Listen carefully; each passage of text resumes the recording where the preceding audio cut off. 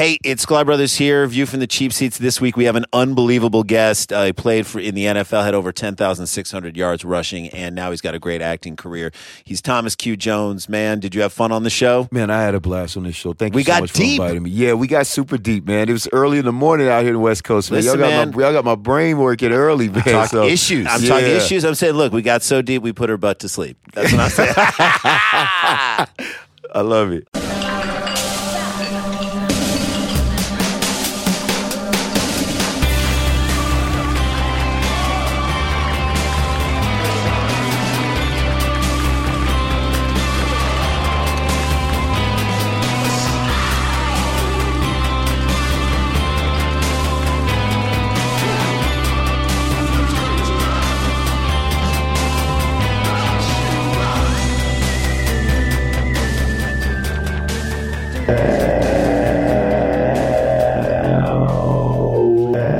Good afternoon, morning, day, nighttime to you.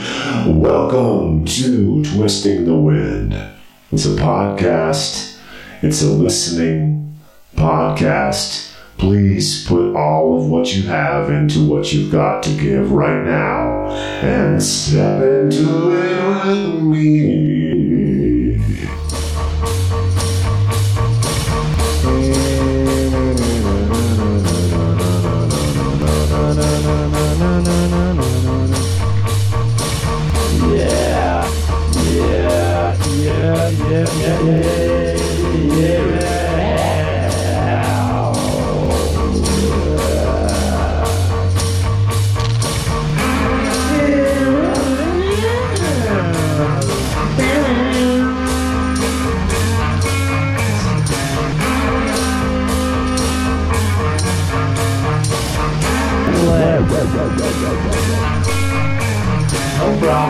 No road.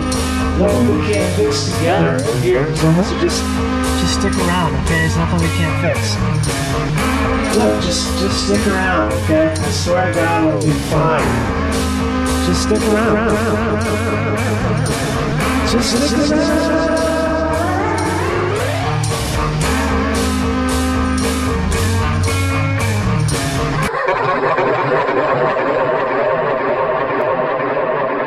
Who's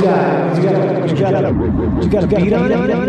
Who's got a beat on it? Who's got a beat on it? Got a beat on it? Got a beat on it? Got a beat on it? Got a beat on it? Got a beat on it? Got a beat on it?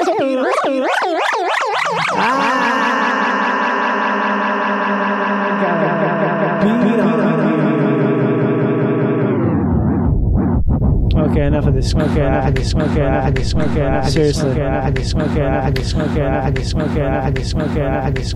Okay, is this gonna stop? Shish. Shish. Shish Katif. Hey, friendly friendies, hot tub travelers, and all sorts of wind boys, and jacks, and double dims, and dim sum hot steppers. Welcome to Twisting the Wind. It's a podcast of the same name I just said, sometimes known as Hands on the Branch, sometimes just known as, what do I call it? Executive buffet. Yeah, it is an executive buffet. If you look at it that way, it's an executive buffet. Any way you look at it. My name is Johnny Pemberton. I am trying to get this here so it's a good spound. That's not working, is it? Can you give me a call and just tell me? Can you hear me? Is my phone working? Okay, I called you. I'm just trying to see if this is... Because AT&T said that it was working fine, but I don't believe them for a second. You know, there we go. We're good. If you haven't listened before, wow, great. Thanks for being here. Thanks for joining me. I have a real special one today. Oh, it's special. You know, I slacked off. I was out of country last week in the great old north, also known as Canada, back in Voyageur Town off the St. Lawrence River. Pretty great. Been to Montreal. It's a sweet-ass little place there. Wow. Talk about bagels. If you want to talk about bagels, we can talk about bagels because they have some up there. They make them up with using wood fire. Yeah, they make them wood fire. They use their hands. It's a real Gandalf experience up there when we're talking about bagels. I'm not kidding. It's a Gandalf experience. I was going to say GD or like goddamn, but I mean, isn't Gandalf better than saying either of those things? Gandalf the Grey, wizard of yesteryear? Or maybe it was the future. We don't know when Middle-earth really actually happened, according to Tolkien. I got stuff I wanted to talk about. What was I going to talk? I had so much stuff I want to talk about. Was it celery? No. Was it back pain? Probably. Got back pain. Mark Twain said that flies and other pestilence of that nature were proof of the non-existence of God. And I think I'm with him on that, but I think even more so is chronic male back pain. I don't know why I say male. I just feel like I know a lot of males who are afflicted with chronic back pain. It's sort of like back pain where it's like you don't really have an excuse. You're just sort of like in a bad mood, you know? What the hell? I go running. I've got the good shoes. Okay? The next day, what am I doing? Sitting around covered in Salonpas. I'm covered in Salonpas. You know what that is? Salonpas? It's those stickers. It's the pain go away stickers. I'm just covered. I smell like a wintergreen ghost fumbling around, making tea 6 times a day. Oh, yeah, tea's going to brighten me up. Keep making tea.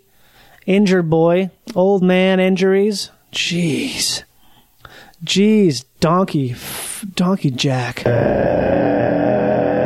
Oh, don't mind that. It's just a robotic space scream. That's the robotic space scream right there. Oh, doesn't it sound like that? It sounds like some sort of oh, that guy's a cyborg? Oh, shit, we thought he was human.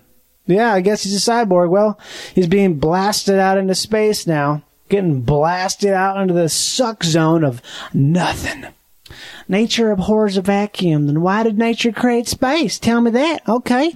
God put these dinosaur bones here for you to find them and question him and then come back to him and he's going to kill that fatty calf. He got it real fat for y'all because you found those dinosaur bones. Okay. That was a digression. I want to say a couple things here. I want to give some shout-outs. I've never really done any real shout-outs, but I failed to. I should do this all the fucking time, but I don't. A couple shout-outs here. A shout-out to Dust Masks. A shout-out to Jonathan Paxton. Hope those bowels hold up, bro. These are real, by the way. Shout-out to Jan Kuzminski. Thanks for showing up and being weird. And a shout-out to Jason Stock for sending me something amazing, for sending me a vinyl copy of the great Boards of Canada album, Jogadi, or however else you want to say it. This is long overdue. All these are long overdue. Just wanted to say, yes, big ups, Godspeed to you. And for those shout-outs, I want to play a sound here. This is like a sound of maximum appreciation. That's all it is, because, shout-outs just words, but I think this sound is a good sound to say, hey, thanks for being you and doing the things that you do. Mr. Rogers is in my house, and he mounted me and lives inside my heart. So this is the sound that it makes when Mr. Rogers taps on my left ventricle. Okay? Here you go. That fart sound wasn't it. Here it comes. Ready? Go.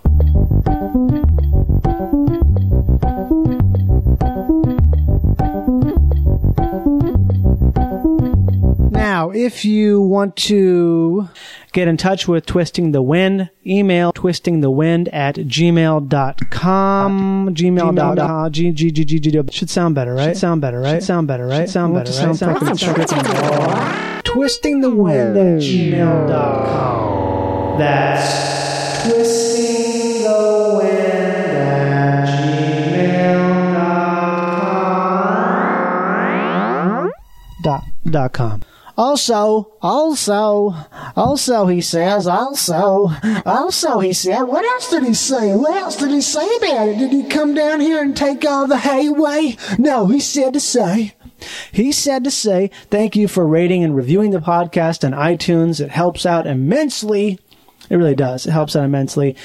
This podcast currently is highly rated thanks to all you sweet, sweet babies. Okay? Write a review. Click the star number that you associate it with and just do it. Thank you so much for that. People have written some great stuff on here. it's like touching down in a Delta forest in the middle of a boring dream, right? That's what we're all about here. So just step into that and please help out when you can. And also, if you wish to donate, it's much appreciated. We've got some donations recently. Oh, my God. Oh, my God. Oh, my God. Oh, damn devil. A damn devil backwards up inside, and thank you again for those donations. So thank you so much. This episode is really special, guys. Guys. What the fuck says guys? I say guys. We all say guys. What is that? Someone call me up and tell me why we say guys. Ugh. I hate my language. Guys. Hey, guys, look, we'd appreciate it if you didn't do any more of that flushing of the stuff down the toilet, guys. It's not cool. People who say guys also say stuff that's not cool. They also say stuff that's old school. Watch yourself. Watch what you say. I mean, don't be like a personal cop, but you know what? Words matter. They really do matter, but most people don't give a shit about what they say. They don't realize like what they're saying. I don't. I'm saying this. I sound incredibly didactic right now. Even using that word didactic is being didactic. How ironic is that, huh? It is, though. But really, think about your words. Because words are so great. They're so musical, so powerful, that when we use trash words, it's just like we're filling the air with trash sounds. So many shitty sounds out there. But you know what? There's twice as many great ones. So find those good sounds, put them in your mouth, form them, and shoot them out like rockets of magma. Magma is a great word. See, I'm just going to keep going on here. I'm going to come back to you here with a bunch of really good words. I have them written down in a notebook somewhere. I'm going to find that, and maybe I'll share them with you. It's kind of a special thing to me, like something I don't know if I want to share, but I'm gonna at some point, probably over some music, probably over... You know, what would Frank Zappa do, right? Ask yourself that. What would Frank Zappa do? He would share the words, wouldn't he? He would probably share them. He'd probably parse them out into song form, but he'd share them. So I'm going to share them with you. And I'm also going to thank you one more time for listening. Thank you one more time for emailing. Thank you one more time for donating. Thank you one more time for rating and reviewing. And thank you again just for being here and listening and finding it. And it's just really have some interesting tales ahead. Let's hit the phones, huh? Hey, you want to hit the phones? Let's hit the phones.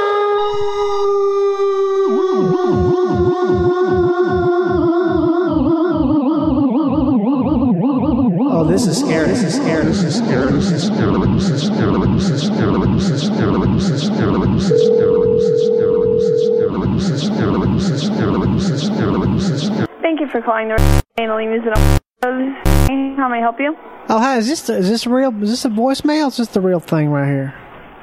This is the real thing. Okay, I just heard so many of these things. It's hard to tell sometimes. You know, you talk to somebody, and it's like they got these computers. They just sound so much like a person that you have to ask them. I mean, even now we're talking right now, but the way you're see, you did a laugh there. You know, did you know that a computer cannot laugh? Are you serious? Yeah, I did not know that. I saw something on PBS about how they've been trying for about 25 years now to find a computer that can laugh, and they can't get one to do it because they don't know about jokes. Huh. Isn't that funny? Weird. You know that you know that everything can be a computer. Did you hear about that? Yeah. Yeah. I saw that on a State of the Union or some kind of address. So y'all does catering, right? Do what? Y'all does catering? Uh-huh. So how's that work, really? I can actually get you to talk to a manager because they're the ones that do catering orders. You're not a manager? No. Oh, okay, you're just working up there at the front or whatever? Yep. Is y'all have like a whole separation for the catering? Is it like a whole other building, or is it just all the same? No, it's all in one building. So you're there, you're the one that answers the phones when people call and stuff? Yeah, I'm a server. We all answer the phones. Oh, you're a server. Okay. How's that going for you? Uh-huh. Do what? How's it going for you there? Going good. Do you think it must be a little slow right now. But yeah, I understand. It's pretty slow right now. Yeah, but what's like the most exciting thing to happen recently for you there? Do what? What's the most exciting thing to happen recently? I don't know. You don't know? It's the same day to day. Oh, really? That's got to get kind of boring. You know, you ever heard that word, monotonous? Yep. You heard that word? Yep. Where'd you hear that word? Because I just recently heard it for the first time. All right, let me put you hold just for a second. Oh, hold on. Just a second, ma'am. Okay. Hello? All right, it's hold message time, but don't worry, we got someone who's going to come back and interrupt this message mid-sentence any second now. Oh, that's funny. Until then, let me tell you about some stuff that's pretty awesome. Tell me. Andolini's whole milk mozzarella. Oh! If you've had a fresh hand-stretched mozzarella that it was just made minutes before you eat it, you really haven't had mozzarella. Wow. It's a completely different experience. I've not had it. Completely different texture. Thank you for holding. How can I help you? Oh, hi, listen. You know what just happened? I was just listening to that message on hold there, and it did exactly how he said it on there. Did you know about this? I did not. Do you know about what your hold message says? No, I don't. I've never heard it. Oh, my. Oh, you have to hear it. You have to call yourself and hear it. Put yourself on hold, because you have a gentleman, I don't know who he is. He's talking about fresh mozzarella and just how it's made minutes before, but he said, hold on. This is a whole message, but don't worry, it'll get interrupted by a person. And guess what just happened? That's funny. Oh, that's so funny, because he just finished saying that there was a person going to come on and interrupt him saying, but I got to hear enough to get real tantalized. He said he started describing all this stuff, but he was talking about this fresh mozzarella. Now, that's a type of cheese, right? Yeah. How is that? It is.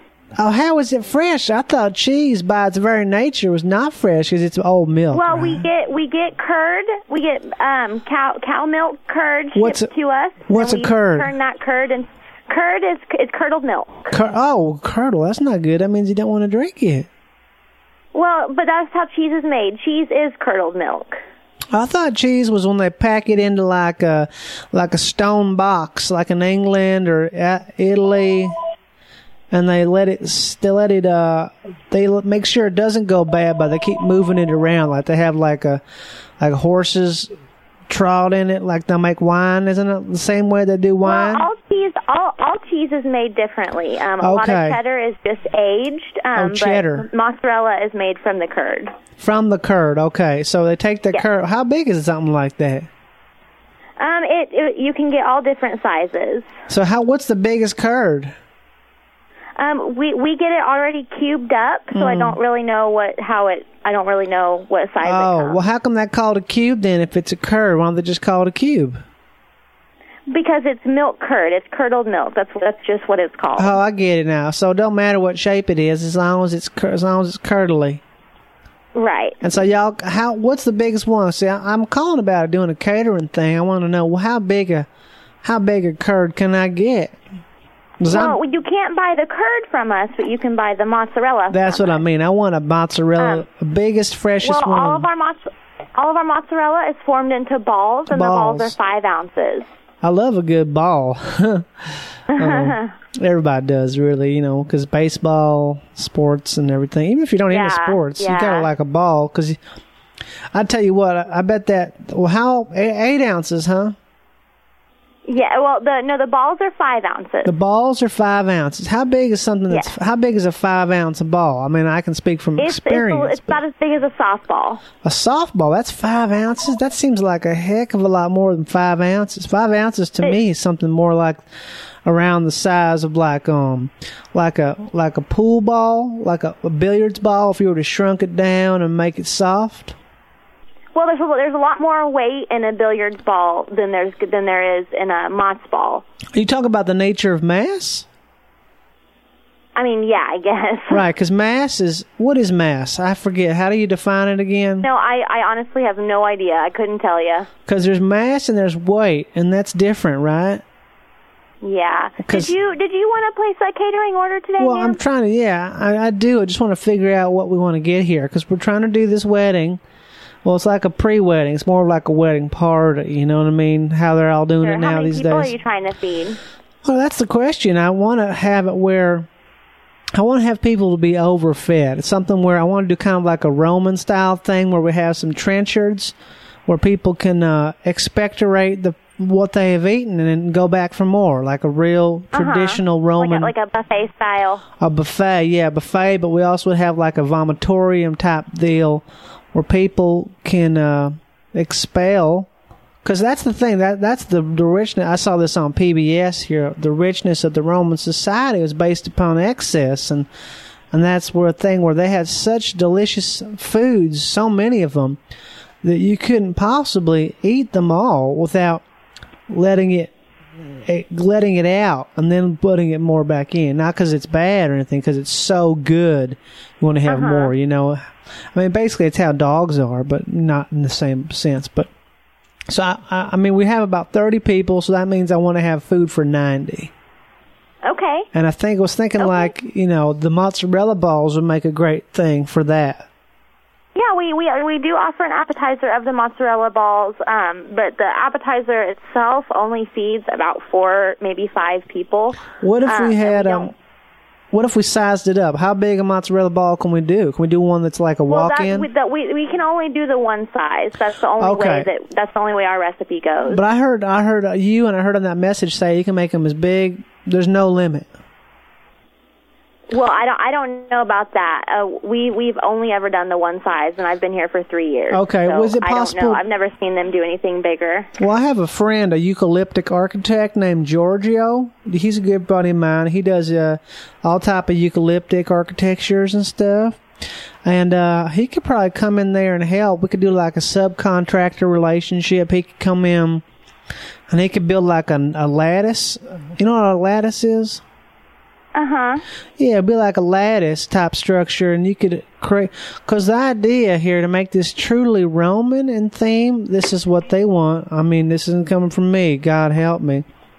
I'm just organizing. You know what I'm saying here? I'm just the one. I'm just, don't shoot the messenger. You know what I mean? So this couple, they are very strange, and they've done all kinds of world traveling, and they had this idea set about Rome, Italy, Rome.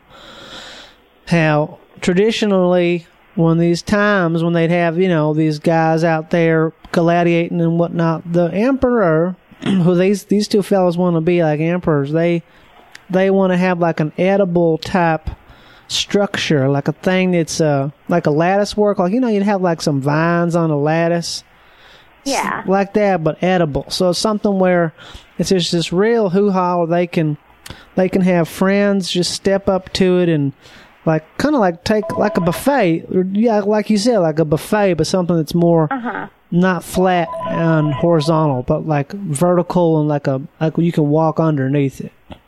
And you give everybody those long forks and long knives, and have a server who would be if you got a lot of old people who can't get up there and cut it out themselves.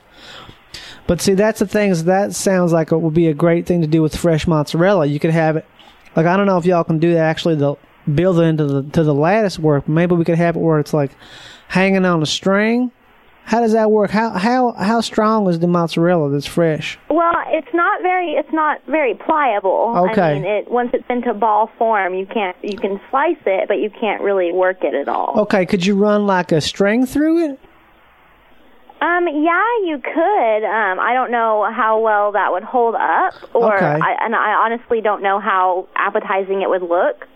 But I mean, in theory, yeah, you could stretch them up like popcorn balls on a Christmas tree. Oh my God, that's it exactly. Yeah, popcorn. That's the idea right there. That's what we'd want to do. Is we want to do something where we have like a popcorn ball string of them, but instead of a Christmas tree, it would be the lattice you walk through and get married underneath, and it would be mozzarella balls. Right. So what would that something like that cost? You think we could apply the integrity structure to that? Sure. And I actually for what you're talking about, I want to refer you to our owners. Okay. They have an email set up to where for things like this, for weddings this big, and for special events like this, they like to set that all up themselves. I just don't really do email well. That's all. Right. Well, that's really the only way we'd be able to do something like this. So you can't do any kind of catering, only with email? No, I mean we can. It's just something to this extent. The owners prefer it to go through them. Well, what if I just order a whole bum load of mozzarella balls, the fresh ones? You could do that. I just don't know if that would be the most cost effective thing for you. Well, owners could. I'm not really trying to keep the money down here because it's not my money I'm spending. You know what I mean? Right. So they're just like to the moon and back. We'll take whatever you got. Okay. I'm ready. It's Jim Dukes. That's DUEKS. Okay. And it's 918-764. Right. Okay, all right. Well, great. he will be in. Yes. I said great. Okay, well, okay. Yeah, he'll be in later tonight, so I'm going to pass this along to him, and he'll give you a call first thing in the morning. Okay. Come on, will you two stop arguing? Let's get started. Oh my God! Here we go. We got it. And what's going on there? What are you doing there? Taking a sip? Should we take a sip? Cheers. Cheers, Anthony. Woo!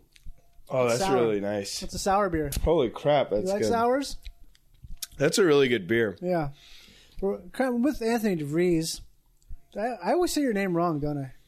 No, you said it perfectly. Anthony DeVries. Okay. You said it exactly. Sometimes I say DeVries. No, that's or DeVries or DeVries or DeVrisk. Right. DeVrisk. DeVrisk. We're drinking a sour in the rye from The Brewery. Brought to you by The Brewery. It's a different alternate spelling of the word that is also the word that it is. Brewery. That's true. I didn't see the spelling, but I take your word for that one. My friend Mark claims these kind of beers are hard not to chug. Yeah, it's a sour. Yeah, it's sour. like a Sour Patch Kid. Yeah, it's hard not to just chug it, isn't it? Yeah, I feel like people could get really drunk Fucked and up. Stomachy achy. We have Miller Lite ready, though. Yeah, after this is done. That's easy to chug as well. Yeah. How are you, Anthony? Oh, good. Having a good week. A good week. Yeah, I haven't seen any good stories. Yeah, I had. You're the story master. Well, I got a lot of stories, I guess. A lot of stories. Yeah, I do have a lot of stories. I'll tell one story here. This is your story, or you're telling my. I'm going to introduce you. Well, okay. It's a story with you. Oh, okay. Yeah. Okay, so Anthony is from Minnesota. Not from Minnesota, but Anthony's you're more from Minnesota than I am. No, you're from Minnesota. I'm from Minnesota, but you're more Minnesotan than I am. I'm not much of a Minnesotan. I'm kind of like a bad Minnesotan. I'm sort of like I grew up there, but you're Bob Dylan. You turn it away. Basically, I don't really have my I'm a shitty Minnesotan, but still from there. And we went out to some show at some punk place. This was over Christmas. Yeah, it was great. You got a couple buddies with you. One guy was wearing an entire Golden Gophers tracksuit in the middle of the fucking winter, and that guy was interesting. Yeah. And then there's some other dude you had who was sort of like some Minnesota version of Eminem. Yeah, that's right. And both guys were wasted. I guess you might say Trace guys were wasted. I was wasted too. Yeah, and your friends were wasted. I feel like everybody's wasted. It was really great. That was a great night. The best part of that night was the guy with the Gophers. His name, I call him Hoke Dog. Yeah. The Gophers tracksuit because everybody was really punk rock and kind of. This is super punk. We were at a place that I think is an illegal venue by the light rail tracks in downtown Minneapolis. It used to be called, I think we called Medusa or something like that. Right. Yeah, it was Medusa. It was deeply punk. It was like gutter punks. So I guess you could picture every, bringing a middle-aged, out of shape gym teacher who's really into one thing, and that's the Gophers college football team, to the most underground punk spot that Minnesota has to offer, which, he loved it. In its prime, it could be I guess that might be in its prime. That's in its prime. What? So you can't, because I was saying in its prime it might be something, but Right. That guy, though, I will tell you, I don't know if I went through it, but he was probably the wildest, most interesting guy. He's a weirdo, right? He's paranoid schizophrenic. Right. And I learned that one night I was doing an improv show, and after the show, he came up to me and he's like, he went to the show. Like this is in Minnesota. Yeah, we used in Minnesota back in like 2003. Before I moved to Chicago, I worked as a medical records file clerk, like Harvey Pekar. Like yes, yeah. And that was my job. And they're like Harvey Pekar. There's a lot of interesting characters there. Right. Carl, the paranoid schizophrenic, was one of them. And we befriended each other. Like he had his section, I had my section, and I just thought he was like the greatest guy because, like sometimes like my manager would come over and be like, "Hey, did you see where Carl went?" And I was like, "No, I didn't see him." And then like an hour later, he'd come back with like 2 bags full of Best Buy bags. He just went shopping. Oh, was just full with like memory cards and DVDs. No, he had a full bag. No, it was all CDs and DVDs. And Carl loves Dave Matthews Band, so he just bought like so many CDs. And my boss was like, none of us knew he was paranoid schizophrenic at the time, but he just bought all these CDs. But the crazy thing is, he just left work. So I was just like, this guy's the greatest guy ever. Just left work in the middle of the day to go buy a lot of DMB, not telling anybody. Also, another time, he almost got fired for this time. He leaves work, just still punched in, just decides to leave, and all of my managers, and we worked with a bunch of old ladies who are like really like upset with him, and I was a terrible worker. Like we had to kind of wear like kind of mediocre like khakis and ties, and I was always like coming with wrinkled suits and stuff like that to work. I look like a disheveled idiot too. Yeah, but I remember like driving out of work one day and there was a Devani's Pizza right across the street. Devani's. It's a Minnesota pizza thing. Trash, man. That's how you want to get fat? Eat some Devani's. Oh, it's pink sauce. Delicious. Devani's. So I remember driving out of my work, and everyone was looking for Carl for like 2.5 hours, and he was just in the window and he like waved to me. It was just where was he? He was at the pizza place eating pizza. Devani's, okay. No, I'm sorry, yeah, he's at the pizza place eating pizza while we were all working looking for him. He just left. What, that night when I saw you guys, you had just come from going to you went to like some island in the river, right? Yeah, we break into some weird ass place. This was Halloween. This wasn't winter. This was Halloween. But in Halloween in Minnesota, it's like 40 degrees, right? 30 degrees. It's freezing, goddamn cold, right? Yeah. We went to an area which I don't know if you know about.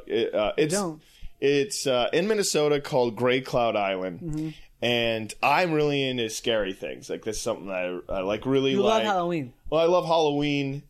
In fact, my dream jobs in life would be to own a water park and own a haunted house. Okay. Like I've dreamed of that, and I haven't ever done it, but I've worked at them. Here's an idea, though.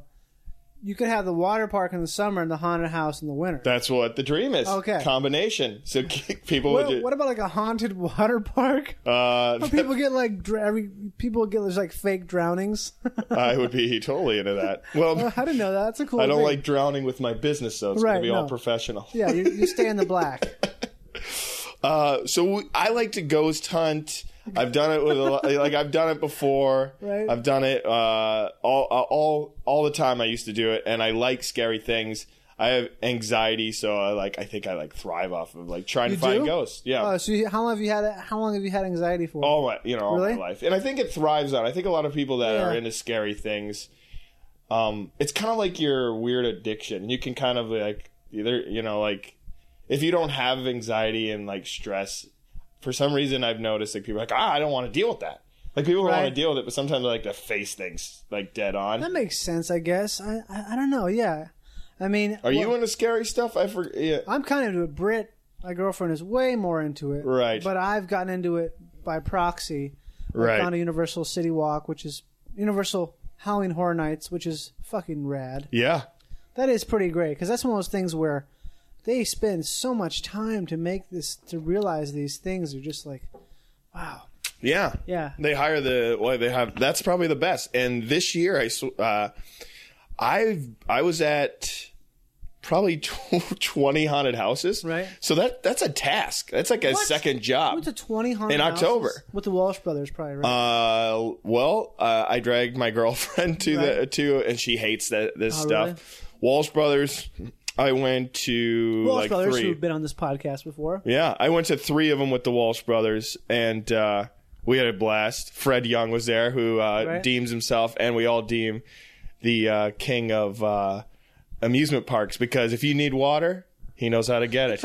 If you want to get to the front of the line, you fake a little injury, and you go to the back of the haunted house instead of the front first. So when you get in to see everything, you start from the back, go to the front. These are some low rent haunted houses. We're not talking about faking out Universal, though, right? That's too hard. No.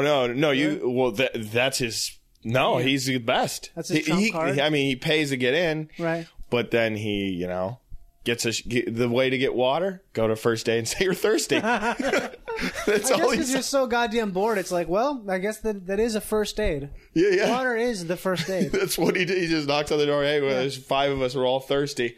It's like, here's some bottled water. Idea. Yeah. Well, Fred Young. Yeah. We all deem him the best. We always want him with us at these things. Yeah. He amusement parks, king of amusement parks. He knows exactly how to do it. Right. He doesn't. But you can't have stragglers. No. Like you get the people that want to get a churro or something. Get a churro. No churros with Fred Young, unless you want to catch up, right. which a lot of us have to do. Wait, so you started talking about this because you're talking about how you want to have ultimate dream job is to own a haunted house and a water park? Well, that was just I've always thought of that. I always wanted to be like Mr. Recreation or something. I always thought I always pictured myself walking around well, that's the guy who owns the water park and the haunted house. And I shake everyone's hand, or I don't know. That makes sense. Yeah. I've seen you meet plenty of people. Yeah. And we were talking about Carl, what we did at Great Cloud Island. So Great Cloud Island, and you can look it up online because because the internet. The internet is very truthful. It works. It is supposedly it was on Unsolved Mysteries. Right. And it is supposedly a haunted island. Another thing, they supposedly hold one of the gates to hell. Oh, it holds one of the gates. Holds one of the 7 gates to hell in Minnesota. I don't believe it, really. An island in the river, Mississippi River, right? Right. The town folks hate visitors, so they chase you out immediately. So you have this scary thing. What town is it, though? Great Cloud, the town of Great Cloud. So it's right outside of Minneapolis. It's I'm trying to think of the close to Stillwater. Stillwater, okay. Yeah. Stillwater's a good spot. But I've had my paranormal witnesses. Right. There is tombstones in a graveyard, and there's supposedly 7 little children. Well, I think I remember you telling me about this. So, you can walk from left to right, and they're little almost rocks. Right. And if you go from left to right, you see 7 little markings. Right. Right to left, 8. And that's so freaky. Oh, yeah. You can't count it any other way, huh? Right. No. Well, I walked over them. Right. You tried it. 8, 7. Right. And then I squirreled between them. 7, 8. It was very interesting, and that's one of those haunted house things where probably maybe wouldn't come across on TV. It'd be like, no, I it'd swear, be boring. We counted it. It just we're not. Something happens. The number just keeps disappearing. On the way there, and then we get. Yeah, and I think it might be one of those situations where I feel like I saw it, but then it could be one of those situations where I wanted to believe it so bad that I saw it.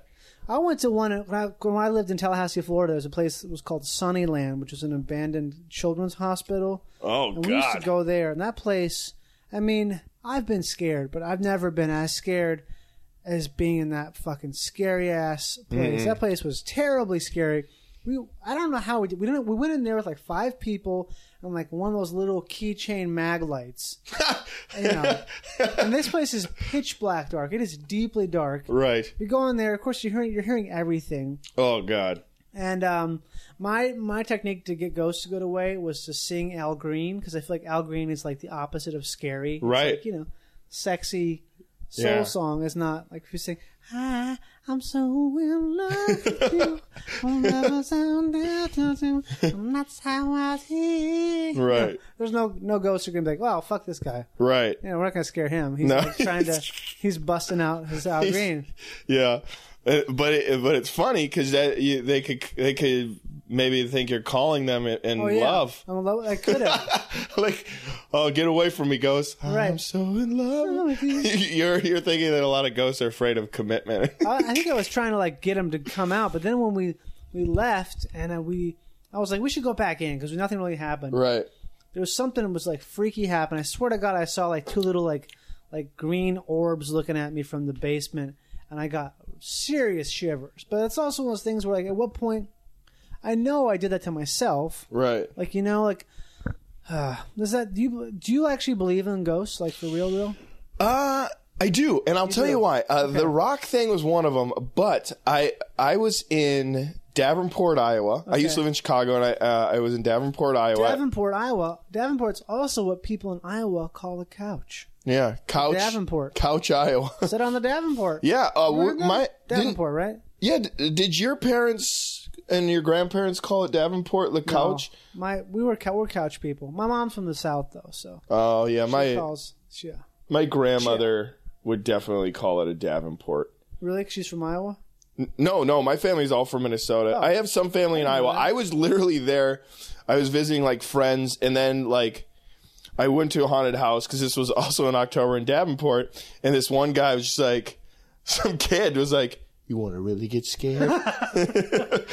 Where do you approach you? Like he was in line with me behind. Oh, I thought maybe he was like at a Quick Trip. No, that's that's always what I wish. Back in the Gray Cloud days, this girl told me that she was like, want to really scare people, dress in a white nightgown, right, put on black socks, and start running in the night so you look like a floating ghost. Oh, God. And I was like, "You're great." And then she's like, "Don't go to Gray Cloud. I'm from there." I remember that was like a girl in the gas station. But this kid told me about this spot. So I drove 2 hours. I was in Davenport, Iowa. I drove 2 hours, and it started getting to be in this so it was like one of these things where you take a left here, and when you see the old flagpole, then you take a right. So it was like really hard to get there. But you started to realize when you're there. So I'm going down the road, and it's just paved road, and then I take a right, and it's graveled road, and middle of nowhere. I end up. You're supposed to drive on there's like a little bridge. You're supposed to drive on the bridge, and on top of the bridge, you're supposed to put the car in neutral, jump out of the car, put baby powder on the back of the car, right? And apparently baby, I call them baby ghosts. They're toddlers or babies, died there, and they try to save you from dying on the bridge by pushing you off the bridge. That's creepy. So I did it. I went out there. I sprinkled the baby powder. Solo. No, I was with a lady. Right. Okay. A friend of mine, Allison, Bills. And we full name, please. Yeah. And we go out there, right, and I drive on the bridge, put it in neutral, put the baby powder on the back, on the bumper, on the bumper, and then I wait, and then I'm like 30 seconds, and then I kind of get afraid. You got back in the car? Well, I sat in the car because you're supposed to sit in the car. Baby ghosts are supposed to push you, and the baby powder is supposed to show handprints. Uh-huh. I didn't say that yet. No. So I'm sitting there, car doesn't move. I deem it bullshit. Right. Do a U-turn and then drive over the bridge. And then I'm like, you know what? I want to give it more of a shot. Other direction. Back up. So now this is the point where I would be facing the baby ghost. Right. So I run up on the front of the car. I put the baby powder. I wait. And it was a clear, very no wind at all. And all of a sudden I see a rustle in the corner of a trees, and I was like, if we're gonna see something, these goddamn baby ghosts are coming out right now. And my friend Allison was like, yeah, I don't know. I feel weird. And I was like, I feel something. But then when you kind of see things, you start believing it, you feel it. Yeah. But then, as soon as I said that, the car slowly starts moving back. And then it scared the shit out of me. So I put the car in drive and drove off as fast as I can. I was freaking out. I was like, oh my God, we literally ran over the baby ghost now. So we killed they're trying to save us. Double killed him. Yeah, we double killed the baby ghost. So I was like driving. I was really scared. And then Allison was like, we got to go check. Check the bumper. No, the front. Right. Little fingerprints. What do you mean? We saw them. What did they look like? They look like handprints. You serious? Yeah, and that is why I believe in ghosts, because that's true. That happened to me. You saw the handprints. Yeah, little handprints. You saw like when little fingerprints, and I brushed them off, and then I was like, I'm never going to come back to this place. Ghosts are real. Allison was like, this is scary. We both saw them. We're not conspiracy theorists. We're just regular people. Did you see like fingerprints? Like you see there's some whirls in there? Just like no, I didn't. I just saw like marks and marks and drove off. So that's when I started believing in ghosts. But that was the only experience I've ever had with like the supernatural. So I feel like ghosts are sort of like UFOs, where 95% of the time it's total bullshit. Right. You see what you want to see. You right. Hear what you want to hear. It's like psychosomatic. It's right. a thing where if you want to feel better, you probably can if you just have a better attitude. But right. But there's that 95% tends to ruin it for the rest of the 5% that's real. I agree with that. Like Ghost Adventures. You watch that show? I don't, but I know. Well, that show is kind of a ridiculously crock of shit. But do you know? Are you familiar with The Amazing Randy? The Amazing Randy? The Amazing Randy. No. He is a debunker, and he's a skeptic. He's like one of the masters. I think at this point he has $1 million proof and he finds these people like the Warrens, who are really famous ghost hunters. They are like the Amityville Horror ghost hunter people. Right. I think the movie The Conjuring that's out right now. I haven't seen it yet. Have you seen it yet? Really scary, yes. Okay. And really scary. Go see it. You like ghosts. Yeah, I'm not a star of it. But The Amazing Randy tries to debunk all these people. Right. And it was really funny back in like the Johnny Carson like when Johnny Carson was on the air, he really loved magic. And The Amazing Randy is kind of like Penn and Teller, where he does magic, but he likes to show that I'm not a spiritual, holy person that's floating in the air. I am a person that can trick your eyes, but I'm not going to say that. That's lightning struck it. Yeah. Right. That's an old tradition of magicians being people who are actually skeptics, because they can show you like, oh, you thought that was magic? It's not magic at all. It's just a very simple thing where I just distracted you while I did this, or I taped the duck's bill together, right? And then I went to Quick Trip and bought some soda, and you didn't see it, right? Which is not a trick. And so The Amazing Randy, I remember this guy, and you can find him again on YouTube. He is a white guy, right? And he's got he clearly dyed his hair black. Okay. And he's got like a bowl cut. He always wears like this kung fu suit, and he said that he has the power to move things with his mind. So Johnny Carson had him on here, and his thing was he could move like an orange. No, not an orange. It was paper pages. So then he would go out and he'd like look at the paper and walk around this book, or like book pages, and he'd walk around, and then he would like push his hands towards the book, and like all of a sudden like a little bit of pages would move, and then the book page would turn. Mm-hmm. Well, The Amazing Randy would always like be in the back, and like this guy, like so this guy would do his magic, and Johnny Carson was friends with Amazing Randy, so he'd be like, "Ladies and gentlemen, I'd like to introduce the Amazing Randy." And Amazing Randy said, "All right, this is all well said and done. Congratulations on being able to move the book with your brain, but I have money here proving that you cannot do this." Mm-hmm. So all he did, and the guy was like, "I can move the pages no matter what you do." The magician. Yeah, and the Amazing Randy said, "All right, well, I believe that you're blowing, and you have a very strong sense of blowing. It's kind of like a ventriloquist, where it doesn't look like you're blowing, but you are, and you're blowing the pages." The guy's like, "No, this is crazy. How dare you talk to me like this?" How dare? Yeah, so Amazing Randy just put baby powder around the book. And then the guy was like, so clearly if he blew into it, the baby powder would blow, and then everyone would see that he's fraud.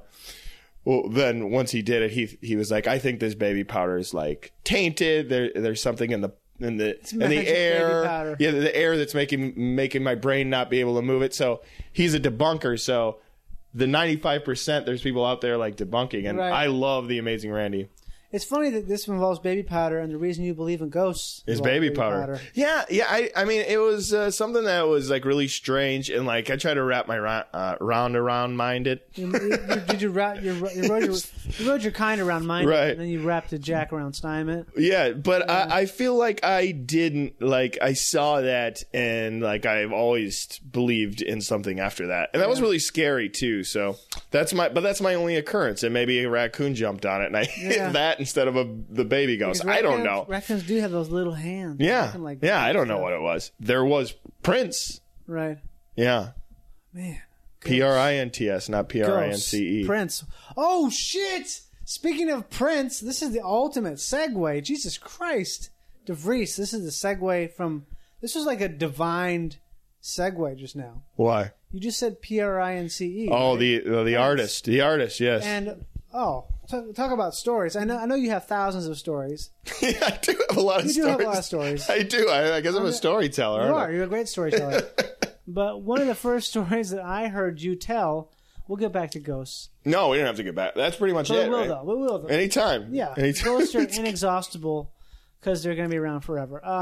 Hopefully. One of the first stories I ever heard from you that was great when I was like, who the fuck is this guy? It's the story you told me about how... talk to me about Prince. Well, this is your days with hanging out with Prince. Well, I never hung out like. Yeah, but you kind of did. You did more than 99% of people I've ever met. Yeah. Party like it's 1999. Yeah. This is all very Party like good it's segue. 99%. Prince was. Prince is from Minneapolis. Prince is from Minneapolis. As you all know, Purple Rain. Well, I don't know if everybody knows that, but he's from Minneapolis. Paisley Park is his studio and / sometimes home in Chanhassen, Minnesota, which is sort of near Bloomington, or where? It's past a place called Shakopee, Minnesota, where they have horse races and a Valley Fair. And our Valley Fair, Shakopee, also near the. I don't want to talk about it. There's a casino there that's horrible. Oh, Mystic Lake. Mystic Lake. We hate Mystic Lake. Mystic Jake. Mystic Fake. Mystic Take. Oh, it's a real phony casino. Man. Well, casinos in general are just they're like a magnet of sadness. It's just something where if you want to see somebody like looking for change and like the cold gray light of dawn. Right. Yeah. My family or this is a different story that we can get into later, and we'll have to talk about it sometime. To re-preface it. My nephew is a semi-criminal, and right now he's in prison. Oh, so he would be... I think they're considered... No, he's a criminal. And he, I believe he stole checks from a gynecologist's office. What? He stole checks? I don't know how I don't know checks. Oh, no, he didn't steal checks mix. And he started writing fraudulent checks and got on work release. And while he was on work release, he ran out of his work release job and was hiding amongst the Native Americans at the Mystic Lake Casino. And that's where he was found. And now he's doing like 2 years in jail. Can you believe that I thought he meant Chex Mix? I can. When you said checks, I thought CHEX, like he stole checks like the cereal from a gynecologist. So whatever your deal is with Mystic Lake, I have another deal with Mystic Lake. They put my nephew in the clink. They found him. They got him. The Native Americans there that live there are so wealthy from the casino. I think it's like $50,000 something a month or something. Probably not that much, but every member doesn't have to do anything. Well, every person makes that money. Every person. So they have a lot of and there's a lot of problems there from what my nephew was telling me. It's like there's a bunch of like really big houses, but there's nothing in there but like drugs and like unkept things. Is this being racist? No. This is no. But I mean, I'm not racist against Native. There's a lot of problems with abuse in the Native American community. Right. And I thought they had their own police, which I guess not, because my nephew got caught. It's probably something where they have like a charter that allows the local police to intervene with someone who's not a native or not. Right. When I did a show there, one of the openers was a native guy. He was really cool. Yeah. Native. Played drums. Very wise. Yeah. Oh, he played drums in the. Was he a comedian? He was a comedian, yeah. But he didn't do it in his act when he opened. But he said he had a bunch of YouTube videos where he did it. Right. We'll find a link and post that. A lot of my favorite comedians. Are native? No. Probably have played at Mystic Lake. Yeah. They pick good people. It's just the audience is sort of brain dead. Nickel slot players. We'll go to Prince now. Sorry, I was just saying. Prince. Okay, so this is the deal. You said Chaska? No, it's Prince's. His area is in Paisley Park is in Chanhassen. And I, from the span of like 1998 to like 2003, saw Prince perform every Friday. Every Friday.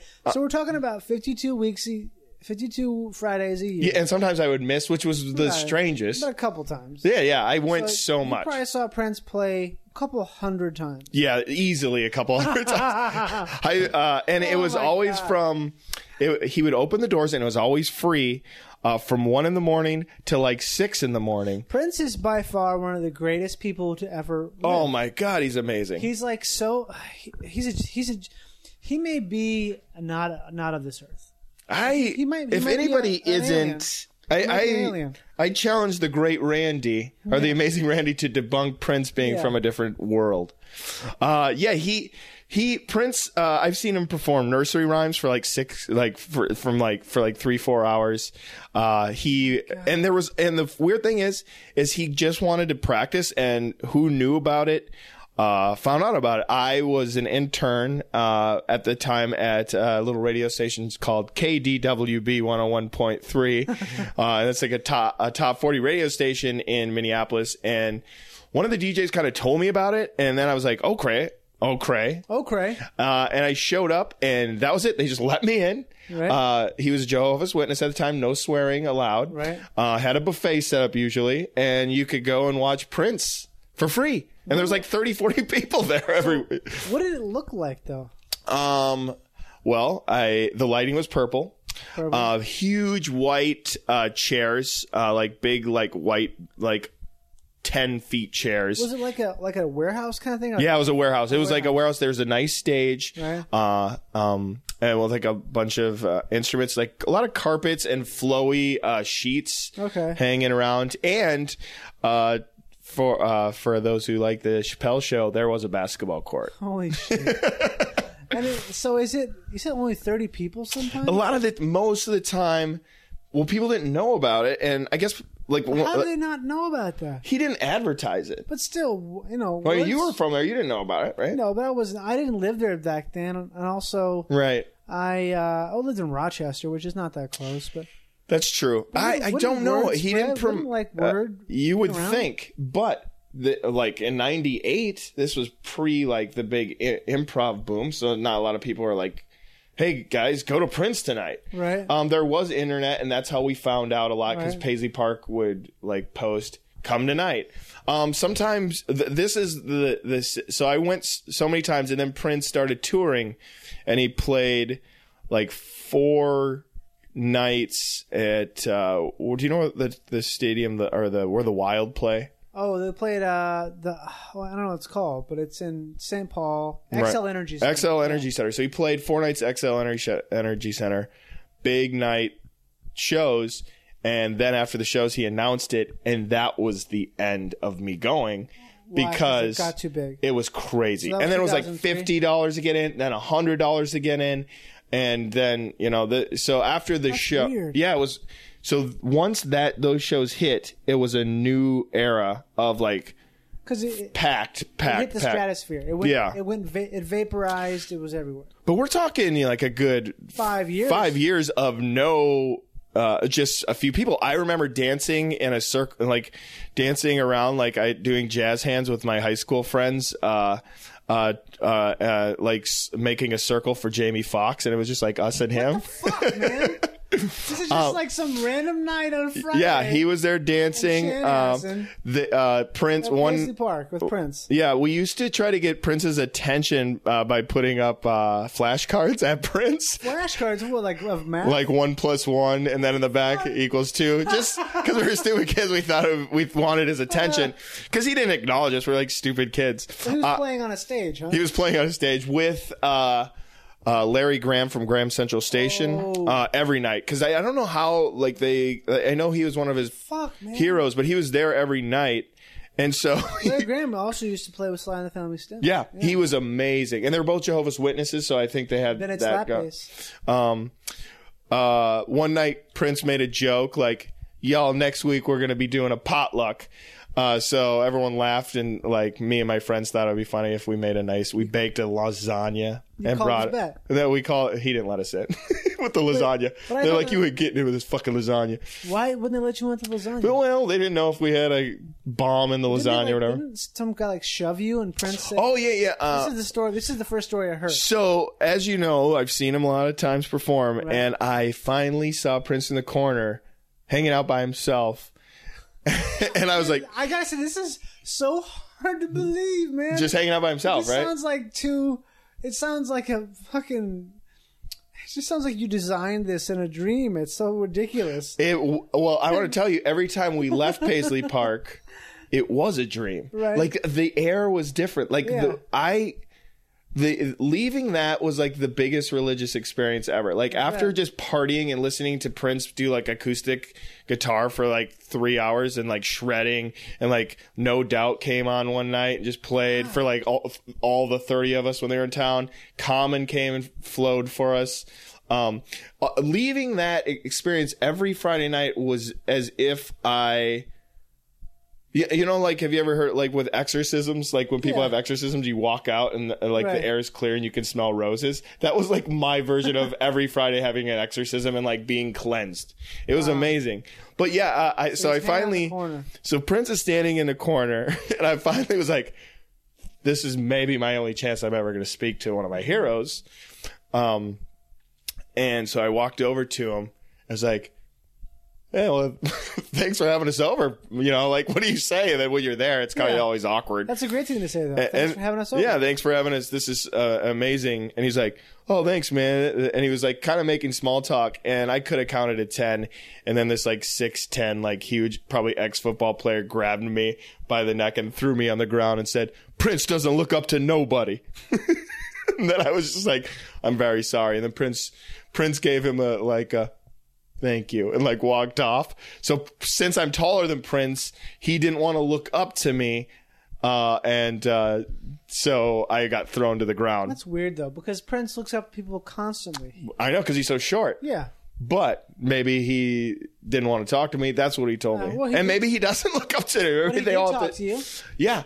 And he was civil. Yeah, I think his guards have it so locked down, and maybe and the guard talks. I mean, I'm sure he talks to the guard. Yeah. Guard's taller than me. Well, there was no, like, signal. Probably was. I'm sure there was. I bet there was. But that guard is like, oh, shit, I'm about to get fired if I don't destroy this guy. And I was probably 16. 16? But so, I still don't get it. So, you're hanging out there. There's a buffet. They have food there? Well, it was really weird. There's, like, chips and, like... Just so like strange. It was all like fruit and vegetables. It was nothing unhealthy. So Prince is on stage. There's like, how big of a separation is it from the people who are hanging out to watch and the stage? Like, it's as if. Well, I mean, I could have, if I was there was no like security guards in front of the stage. Right. It was all very like laid back until you talk to him, or until like somebody got wild, then we knew immediately what was going down. I mean, there was like Carmen Electra was always dancing on stage and stuff like that. Every week? No, like she would come and like we'd be like, what the fuck? This is amazing. So cool. Yeah. I remember one time my friend Alex Rossi, who I grew up with, he's a talented like guitar player and like blues musician. He's kind of like Johnny Lang. Remember that kid? He's a like a white bluesman. He's a good guy though. I haven't talked to him for years, so if you're listening, I miss you, boy. I don't know. Anyway, my friends kept chanting, Alex Rossi plays a mean guitar. Right. And we were just joking around, Alex Rossi. And then Prince like stopped and he's like, hold up. Who's this Alex Rossi? What? And then we're like, he's right here. He's like, get up here. And then Prince actually handed him the cymbal guitar, like his famous cymbal guitar, put it around his neck, and Alex started playing. And he was like, letting him play it. So Prince was cool. Like he was cool in some nights. I think he just didn't want to talk to me then. And I know he's very eccentric and weird, you know, so it's like he didn't want to talk to me, but he did talk to you. He talked to you. But anybody that's like, that was like one instant. Yeah, he did talk to me. He just didn't. To you. Yeah, it was just a security guard didn't want. Maybe I'm sure he didn't say, I want to see what this kid has to say. Like, I'm sure he wanted me away so he could just fucking chill in the corner. They still talk to you. But he was, every time people give him a bad rap or say like, what a jerk or whatever, like he is known, like if you do him wrong, like I've heard like his ex-girlfriend and stuff, like Prince can just walk past you as if you don't exist. Like you're just wind. I bet he's really good at it too.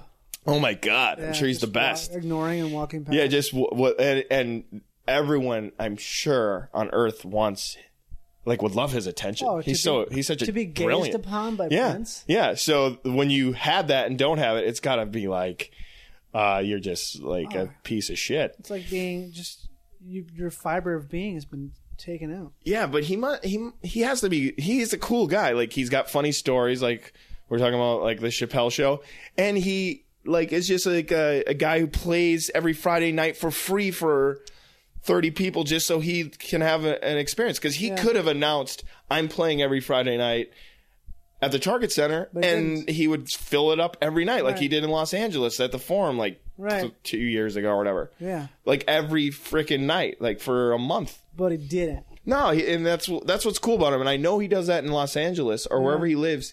He has the late night concerts. Okay. I'm sure that's in LA. It's probably like because Leonardo DiCaprio and just him watching. Right. I don't know, or like famous people. Prince. Yeah, he's great. And a Minnesota hero. Yeah, classic. Do you have a Minnesota heroes? I don't know if I do really. I mean, I don't think I do. I don't have any. I don't think I have any Minnesota heroes. Dylan? Nah, I'm not a big fan of Dylan. You like Prince? I like Prince, but I think I prefer, in terms of the singer-songwriter guy, I prefer Harry Nilsson over Prince any day. Oh, much prefer Harry Nilsson, but Harry Nilsson's like a whole. That's one of your heroes. Totally love Harry. Love Harry.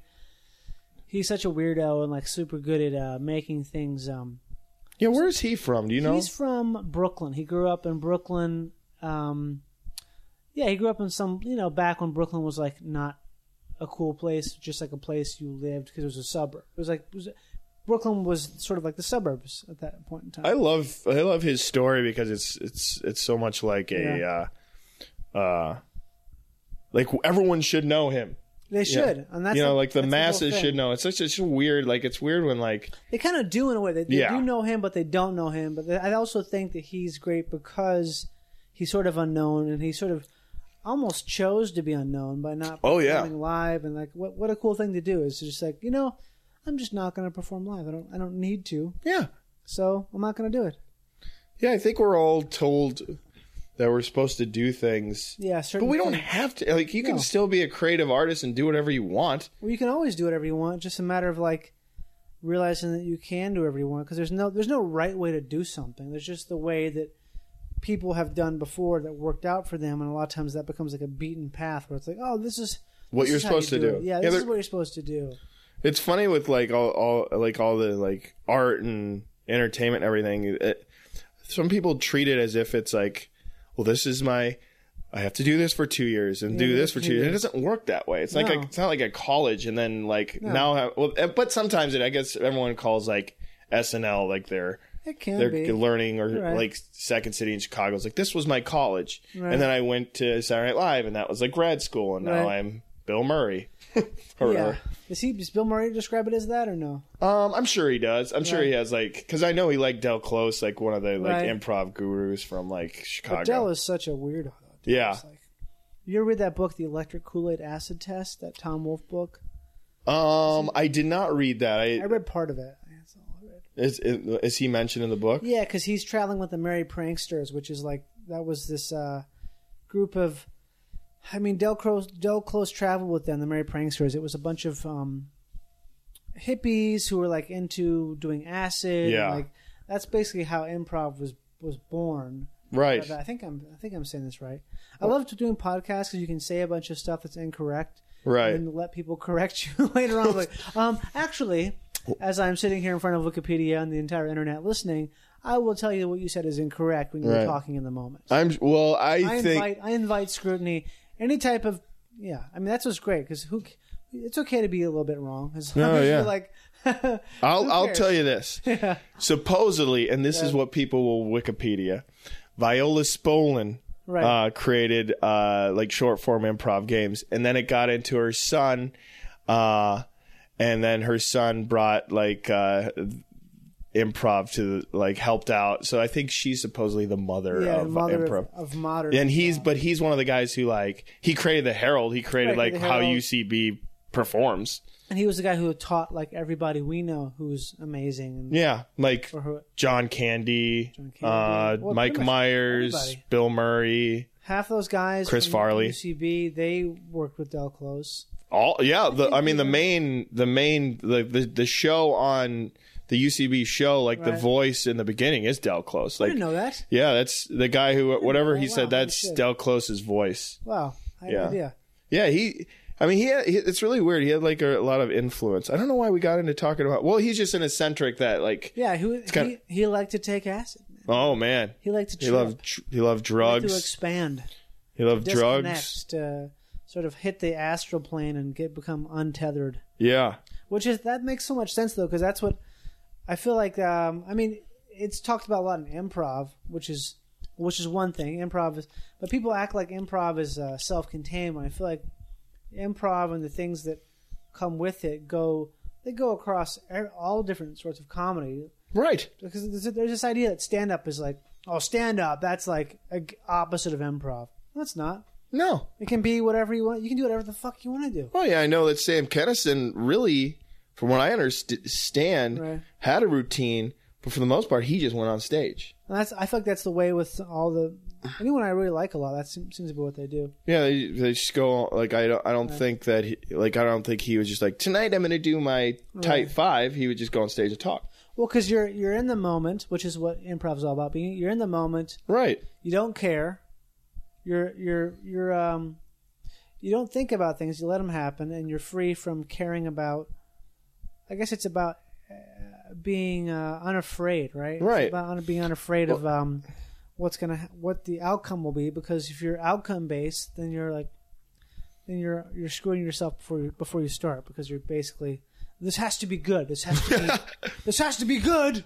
I always feel like I always if people could become the comedian, like I think doing this stuff like comedy and like improv and all, and like even music or anything, if they could just be the performer that they wanted to be when they were sitting in the room when they were a little kid, or playing with toys, that everyone would be like way more clever, because little kids are so clever and they're just in their room and they're free and they're not afraid of judgment. So if I went on stage and just was like, I'm just gonna be a kid spinning in a circle and playing with my G.I. Joes, like people are like, that fucking guy's amazing, because we're just learning how to play again, which is really interesting. It's like a weird, like, we're learning how to like open up and be open enough to like be a kid again in a weird way with improv or like stand up or so sometimes. Back in time. You're going back in time as opposed to yeah. Well, it depends on your form too, I guess. If you're just I guess you're not playing if you're like trying to make a huge statement against like abortion or something. I know you can do both. You can play inside of it if you find. I don't know.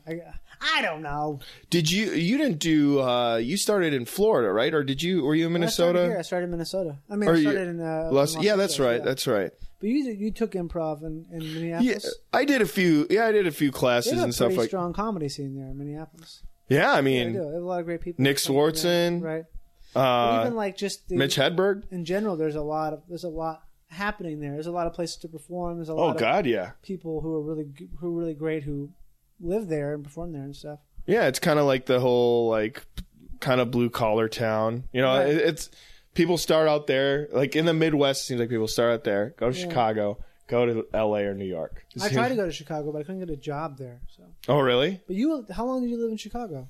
I went to Chicago for like 6 years. 6 years? Did you ever know my first job in Chicago? No. I went to... Hold on a second. You know what? We're going to pause real quick. Yeah. And return with the story of Anthony's first job in Chicago. All right. Please hold while your call is being transferred. Direct your call. I have no clue. I was born in 89. Simulacrum means... Happy Chemtrail Day. Yes, that was my supervisor. Johnny, hold that thought. I can't tell you that over the phone. Do you want to get struck by lightning? Twisting the Wind with Johnny Pemberton on Feral Audio. Yeah. What are you doing? Are you going to check it out? Okay. That was good. That was pretty good. That was a pretty good, like, little... A quick one, yeah. That's what we call it. A turn of phrase. I believe that's what they used to call it back in the day. Right. So, we're in Chicago. It's 1991. The Twins just won the World Series. Yeah. Gary Gaetti just got divorced. Yeah, I don't know. He totally did. Really? I don't know. Ken Herbeck was playing first. Kirby Puckett, center fielder. Oh, I thought he was left fielder. Maybe he was. No, was he left fielder? I thought he was left. Left. He was left. He was center, though, huh? No, I think he was... If you think he was center, he was center. Wait, no, left fielder was like the fucking worst, wasn't it? I thought left is the... Right? Is left right behind first base? Left's behind third. Oh, yeah. Most batters are right-handed, so they pull Right. Yeah, that's right. Like left is the most used outfielder. I was always right fielder. Me too. What that means, right? We sit down. We suck at baseball. Yeah, we sit down on the grass and wait for a ball to be hit, and then just put the glove on and throw it back. Yep. I remember having one ball hit towards me in Little League, and my eye caught it. Oh shit! Wow. I was better than you even. Wow, holy shit. Oh god, it was awful. I love baseball. It's such a great sport. It's the best sport. I like... You a hockey fan? Yeah, I played hockey. You played hockey, I'm sure. I played hockey for 3 years. Everybody in Minnesota plays hockey. I played hockey for 3 years. I mean, I was like a little tiny little... I have barely like 3 memories of hockey, but I did play hockey. What was it called?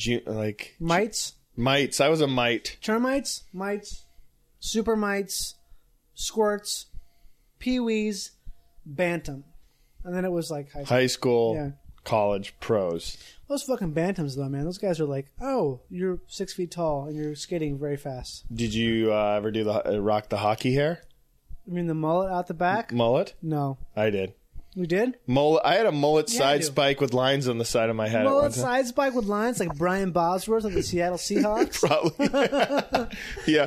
My starting lineup, Brian Bosworth. Oh, my cousin have you ever seen what's Brian Bosworth's movie? No idea.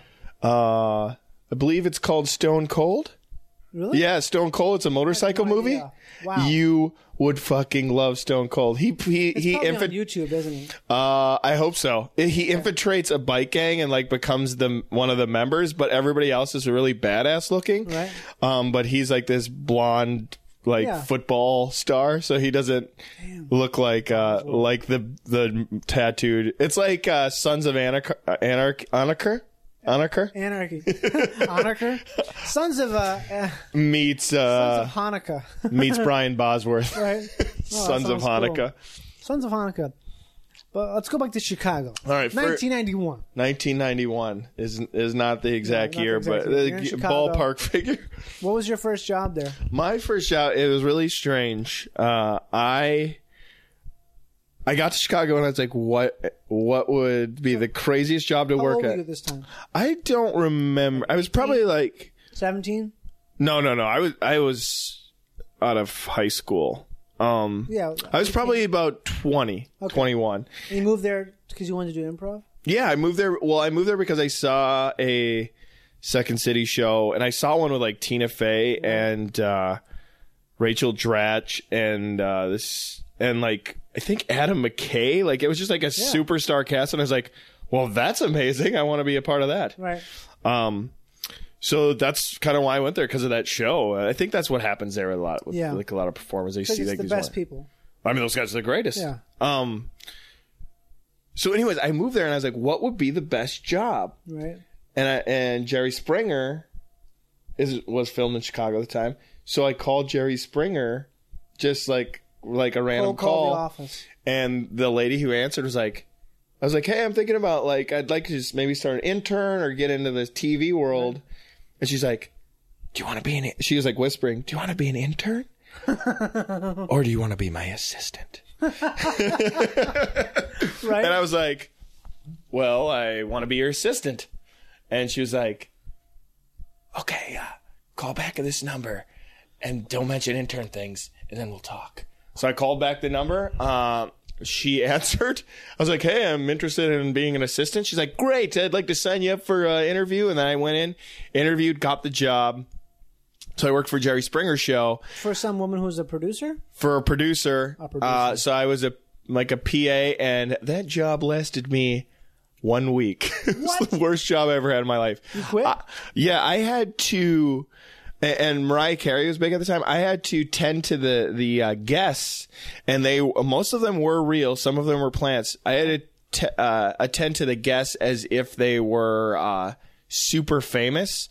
So that like some redneck. The redneck. So I had to get them whatever they wanted. Oh, that's worse. So I had my first gig or my first assignment. I had to, this lady, this 300-pound lady was dating her mother's husband. Oh, good. And the mother was in another room. And it was all separated, and the girl was with the husband, and I had to, or the girl was with her boyfriend, mom's husband, right. And I had to tend to them as if they were Mariah Carey or Jack Nicholson or a celebrity. So I had to run around town for these fucking redneck, stupid idiots.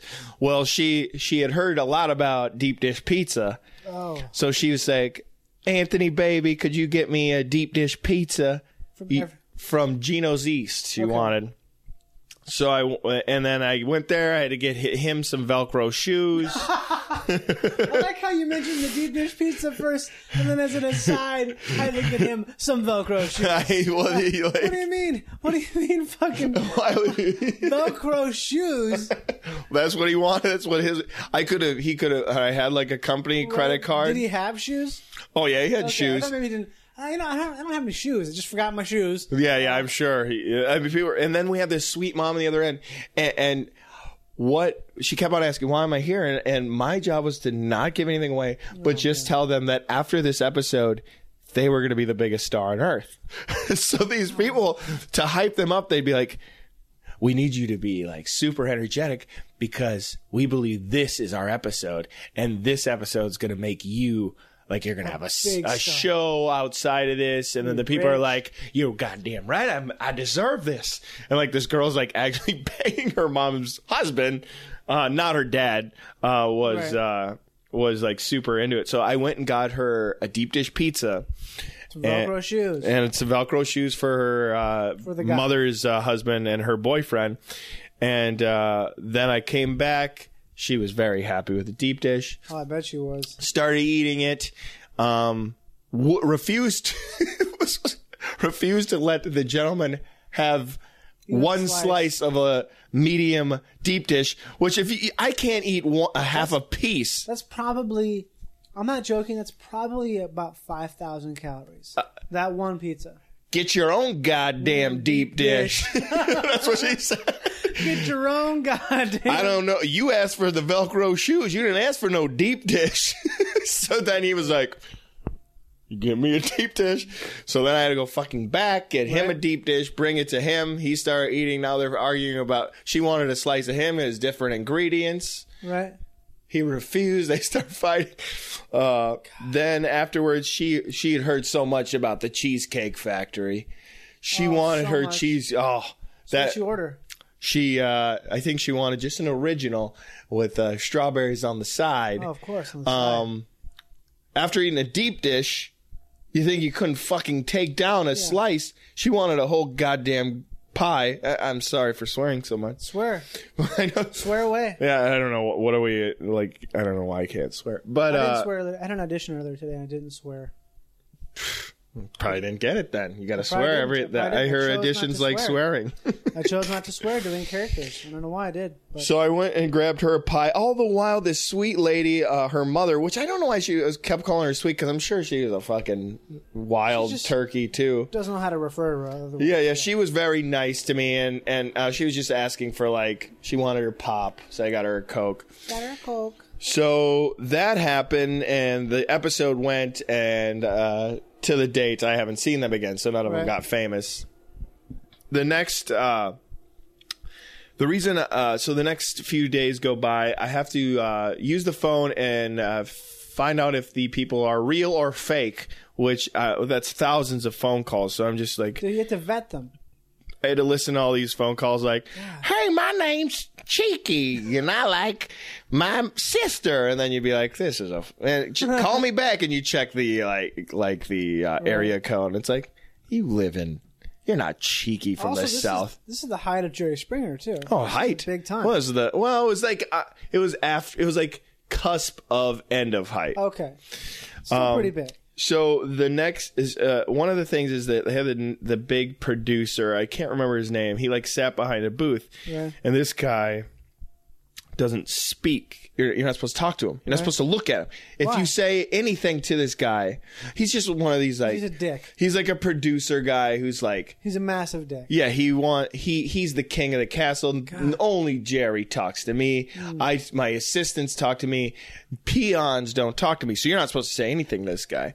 And so that guy's around. He's always walking. And every time you're looking down, it's just it was crazy. I worked there on a phone call. There's a 20-year-old guy making a phone call to a TV show that people watch. Right. It doesn't it shouldn't happen. Right. But anyway, I'm working, and the next gig was like a Thanksgiving Snow White and the Seven Dwarfs episode. So I had to tend to little people, and they were very sweet. They were professional. They liked Red Bull. They just wanted. They wanted lots of. There were 7 of them, and they wanted Red Bull by the case. They drink it up. We need that energy. Give us some more Red Bull. Just keep them coming. My boss had the idea that she wanted them to rip their clothes off and be all in white thongs. Oh, great idea, boss. So my job was to get thongs, and she kept calling them midget thongs. And I was like, midget. And at the time, now after I thought about this story and everything, the thongs are midgets can wear a regular human being's thong. But at the time I was like, where do I get fucking baby thongs? The little people, in my head, because it was so fast. And I had somebody she was a constant smoking, and she was like, we need these midget thongs right now, or you're fired. You're not gonna make it in this town. And I was freaking out. I was trying to call places, and I was like, we need really small thongs, but they can wear regular thongs. So I'm calling around, and finally, I get the number, right? I get the person that has regular, thing. I get on the thing, and so I'm running to go pick them up. And while I'm on the way picking them up, I bump into the guy that you're not supposed to talk to, right? And we both fall down. You literally ran into him. Yes, I was running, and he jumped out. We both fall down, and I literally was like, if I talk to him, I'm going to get fired. So I just stood up. I didn't say a word to the guy. Walked past him. Then talked to my boss. I was like, oh, my God, I just bombed me. She's like, did you say anything? Did you say anything? And no, I didn't say anything. Then she was like, good, because you would have been fired. And I was like, if I would have said, sorry, that was awful. What a ridiculous So I'm running down the thing. And then that's when I realized, I don't need to be getting midget thongs. Yeah, I don't need to do this. I quit. And then she did the whole you'll never make it in this town. We own you. You'll never make it in the city of Chicago's television production industry. Your name is Dirt. I was like, I'm 20. I don't give a fuck. I pressed the button of the elevator, open, close, and she's still yelling, and then it shut slowly, and I never went back. That was 1 week of work. Then what did you do right after that? I got a job at the world famous Ed DeBevick's, which is that's a famous place, right? Yeah, it's the insult restaurant where you insult people. That's not the hot dog restaurant. There's a different one, right? No, well, they have the Wiener Circle, which is like the racist one. That's where like the white stock traders call like the black ladies who work there. They scream at them and call them cunts and stuff. Right? Yeah, and then the black women call them honkies. Yeah. And that place actually, you can order the chocolate shake, and the chocolate shake there is 3 black women ripping off their shirt and spinning their titties in a circle. Awesome. Yeah, it's pretty racist. What about So I liked Ed DeBevick's. It was fine. Worked there like the rest of my time in Chicago. Nice. And I did bike messaging for a while in the winter. Man. And I hardcore. And I also was a dog walker too. Man, you did hardcore Chicago stuff. I was hardcore. I think I have back problems now. And it's definitely because I was a bike messenger in Chicago and almost died like every other day just by like cars or dodging and like. Chicago is scary, man. It's a great city though. It is. But it's like a weird blend of. It's like New York with extreme weather. Right. And with people who are not city people. It's the most. It's a very blue collar city. It's in the summertime. Chicago, awesome. In my opinion, is the best city in the country because everybody is so happy not to be oppressed by the fucking hideous winter. They're just like anything can happen in the spring in the Midwest. You can hit someone's car. You can do whatever you want. Right. It's so happy. It's such Shangri-La. Let it slide. Who cares? Once you see slush, it's not a bad thing. Like if somebody gets steps in a puddle of slush, it's like, oh my God, this slush will not be here for 2 months. Or so a shade of green, like a little crocus coming out of the snow. You just feel so good. I remember when I was because I lived really close to Wrigley Field. Actually, I could hear almost every home run. Really? The crack of the bat? I could hear it. Well, I don't know if I heard the crack of the bat, but I always heard the cheers because I was so close. And there was it was really cool. That field's awesome. Number one, it is the only field from what I understand, the only field in baseball right now that doesn't have its own parking lot. Oh, everyone takes the train there, and it's just full of bars. So really, people go to Wrigley Field to party. Yeah, it's a party, and there's a big gate that they don't cover up. So you if you didn't get tickets, you and homeless guys, everybody could just watch the game from this gate, and you could be on the looking through. And I thought it was so cool that they didn't cover that up, and people in the street could just watch it because it's a reasonable place as opposed to fucking parking is the worst. Parking ruins everything. Right. Parking is just parking is the sort of subtle mark of the apocalypse. Right. It's just, you gotta have parking. Yeah. It's this thing where everything is surrounded by fields and fields of parking because you have to have parking. Yeah, it's weird. Have parking. It's weird to take down a forest for a parking lot. I'm just so tired of driving. Just fucking done with it. Awful. But I can't be done with it though. You can't be done with it. I am not a very good driver. You're not? You're probably the only person ever to admit that because most people think they're great drivers. People think, oh, no, I'm a good driver. No, don't worry about it. I'm a good driver. I'm good at it. My first, I was 16 years old, get my driver's license. First time behind the wheel. I'm driving around Brooklyn Park, Minnesota. Brooklyn Park? A bunch of deer run out in front of me. I slam on the brakes, get rear-ended, and then a car weans past and kills a deer. It's the first time I'm I click the start up rev the car and take a drive down Ladd Parkway where I lived and almost hit a deer, got rear-ended, and somebody killed a deer. And I was like, all right, this sets a precedent in my life of driving. I hit a deer on prom night, I think.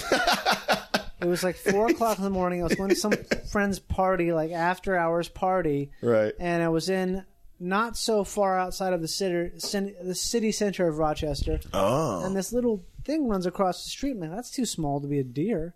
I'm going 30 miles an hour on Broadway. And I hit this thing because it came out of nowhere. And it was a fawn.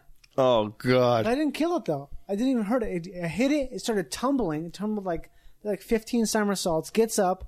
Sits around dazed for a second. Then just runs away. Tough-ass deer. Car. The grill dented a little bit. That's it. Right. continued with the prom. Who was your prom date? It was a girl. You don't remember her name? I do. I feel like you don't like to mention it. Yeah, I don't know. Private. It's very. I'll let you do the names. You got so many names in this episode. We're good with that. You know what I mean? That's right. Melissa was her name. That was her first name. I think that was so many names. Actually, no, that can't be right because that was freshman year. I couldn't drive then. I don't know. I honestly don't know when this was. I think it might not have been prom, but it was some late night event. Sometime you were in a tuxedo. Sometime I was in a tux and I hit a goddamn deer. The deer didn't die. You know those white-tailed deer are very, very. They're super strong. If a deer breaks its leg and it won't heal, it'll chew its own fucking leg off. Oh my god! It'll chew its own goddamn living leg off, so it doesn't have like a loping, hanging, broken. We can call a deer the James Franco of the James animal world. 127. I never saw that movie. Neither have I. Man, that's nuts. All right, I want to say this to you right here. You claim not to be like Super Minnesotan. Super Minnesotan. Yeah, but. You did play hockey for 3 years. I played hockey for 3 years. You did hit a deer. I've hit 5 deer. Okay, you are Minnesotan. The best deer. You have to claim it now. There's nothing you can do about it. The best deer hit I ever had was. This is the best deer hit. It's ridiculous. Uphill, steep uphill into a subdivision in Rochester, Minnesota, where my family now lives. We're going about 25 miles an hour. Oh God! With my friend Steve and his probably 1995 Honda Accord. It'd be great if you said 1901. 1901 Honda Accord. And we're both stoned. Not that stoned, but stoned, right? Stoned enough. But we smoked weed that day. Oh, God. And we're driving up real slow in this, little Honda. It's got a Fish and Groovin' bumper sticker because we're into fish, specifically Steve. And this deer, arcs out of the bushes. A big, adult, female whitetail. Arcing. Deer jump. They can just jump. Right. A white-tailed deer can jump over a 9-foot fence. Yeah. They really can. Easy. No problem. 9 feet? 9 fucking feet. They can jump over that shit. So, this deer just arcs out into the fucking road. Pfft. And I have a very clear memory of it. Slow motion. And we're going not that fast, 25 miles an hour, uphill, up a steep hill. So you can't go that fast. Right. This deer's head impacts the windshield of the car on the passenger side on which I'm sitting. I have the passenger side window down about 4 or 5 inches. Right. The deer's head hits the windshield, shatters the windshield. Do you see the deer's face? Oh, I see its face. It's all slow motion in a way. That's what I'm picturing. But it is slow motion. It's more like frames, Jesus. And deer are kind of known for not having a lot of expressions. Deer don't really. Yeah, the dead face. Yeah, they're just I'm alive, I'm alive, I'm alive, I'm alive. Then I'm dead. So this fucking deer's head, it hits the windshield, shatters the windshield, spiderweb right in front of my face, right? Oh, God. Just oh, God. Oh, my God. And then it sort of tumbles off to the right of the car. Right. On my hand, and my right hand's on the part that you hold, the little armrest on the right side of the door. On my right thumb lands a speck of blood and a speck of mud. On my right hand. Just a speck. A speck. That's so. A speck. And then the deer tumbles off, and we're fucking freaking out, right? We think we're going to get arrested and sent to jail. Right, we're stoned. We're in high school. You're going to be with my nephew and the clink over a deer. We're going to get him fucking arrested. And I was insistent upon Steve throwing away his cigarettes, because he had cigarettes and a cassette tape. Yeah, because it's against the law. It's against the law to have cigarettes. Did you force him to throw away the cassette tape as well? No, sorry. Get that cassette out of here. It was the cassette case. Who was it cop killers or something? No, it was just clear plastic. You didn't want to have that around. Because I thought these cigarettes would incriminate us for some reason. Well, but why the cassette tape? I don't know. I just was I want all contraband gone. Because we're clearly... There's no contraband with a cassette tape. The police are going to come around. They're going to investigate us. So we drove up to my friend's house where we were going. Right. All freaking out. Steve calls his parents and the insurance company. I'm talking to my friend at a mile a minute, right? Instantly de-stoned because I'm so fucking... Oh, God. Oh, my God. This happened. Here's the weird part, right? So we calm down, realize we're not going to be arrested. Everything's fine. People hit deer all the goddamn time.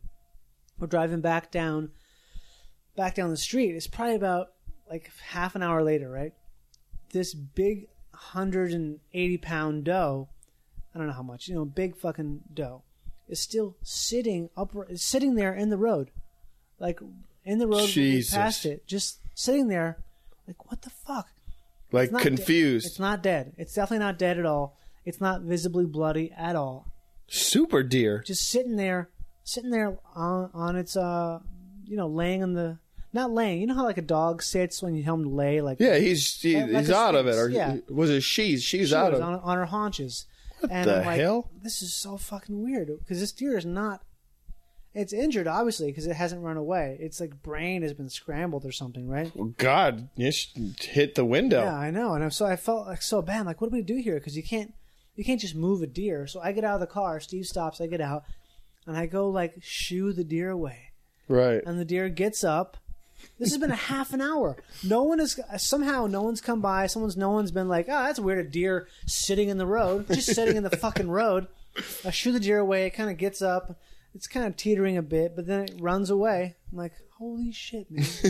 That deer probably lived for another 10 years. I guarantee it.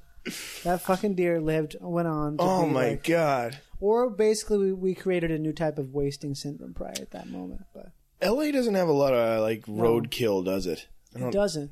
What's weird is on the way here, I was coming from Universal City, and you're coming down from Universal City where it's like, this is a densely populated area. Right. Or parking, driving up there to pay $30 for the 9 to 15 stories of tiered parking they have to go to the theme park, right? Right. To go to Universal City Walk. Tons of traffic. Yeah. They have a deer crossing sign there. Oh, God. Like, there's no deer. There hasn't been a fucking deer there in a million years. Like, maybe like in the whatever period when some like period, like a crustacean, period, like a period of time back way when, yeah.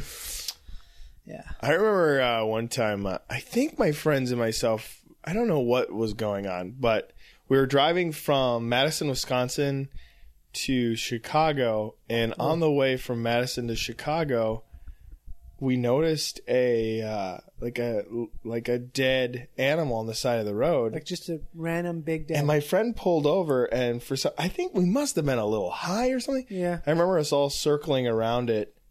And then we all started crying. What? I don't know. We were just nuts, I guess. What kind of animal was it? It was like a rabbit or something. And we all were crying. And I think I just remember not seeing, because that would always remind me of that story. If I see a roadkill, like, we were so weird, like you were emotional. Wow. We were just all tearing up. We didn't want that animal to be dead. We didn't hit it. What did you do? Did you pick it up? Nah, got out of there. Wow. Probably drove over it after we cried. This is in Wisconsin, huh? Yeah, middle. Probably near La Crosse, maybe. Yeah. Yeah, good old La Crosse. So you grew up in Brooklyn Park, Minnesota.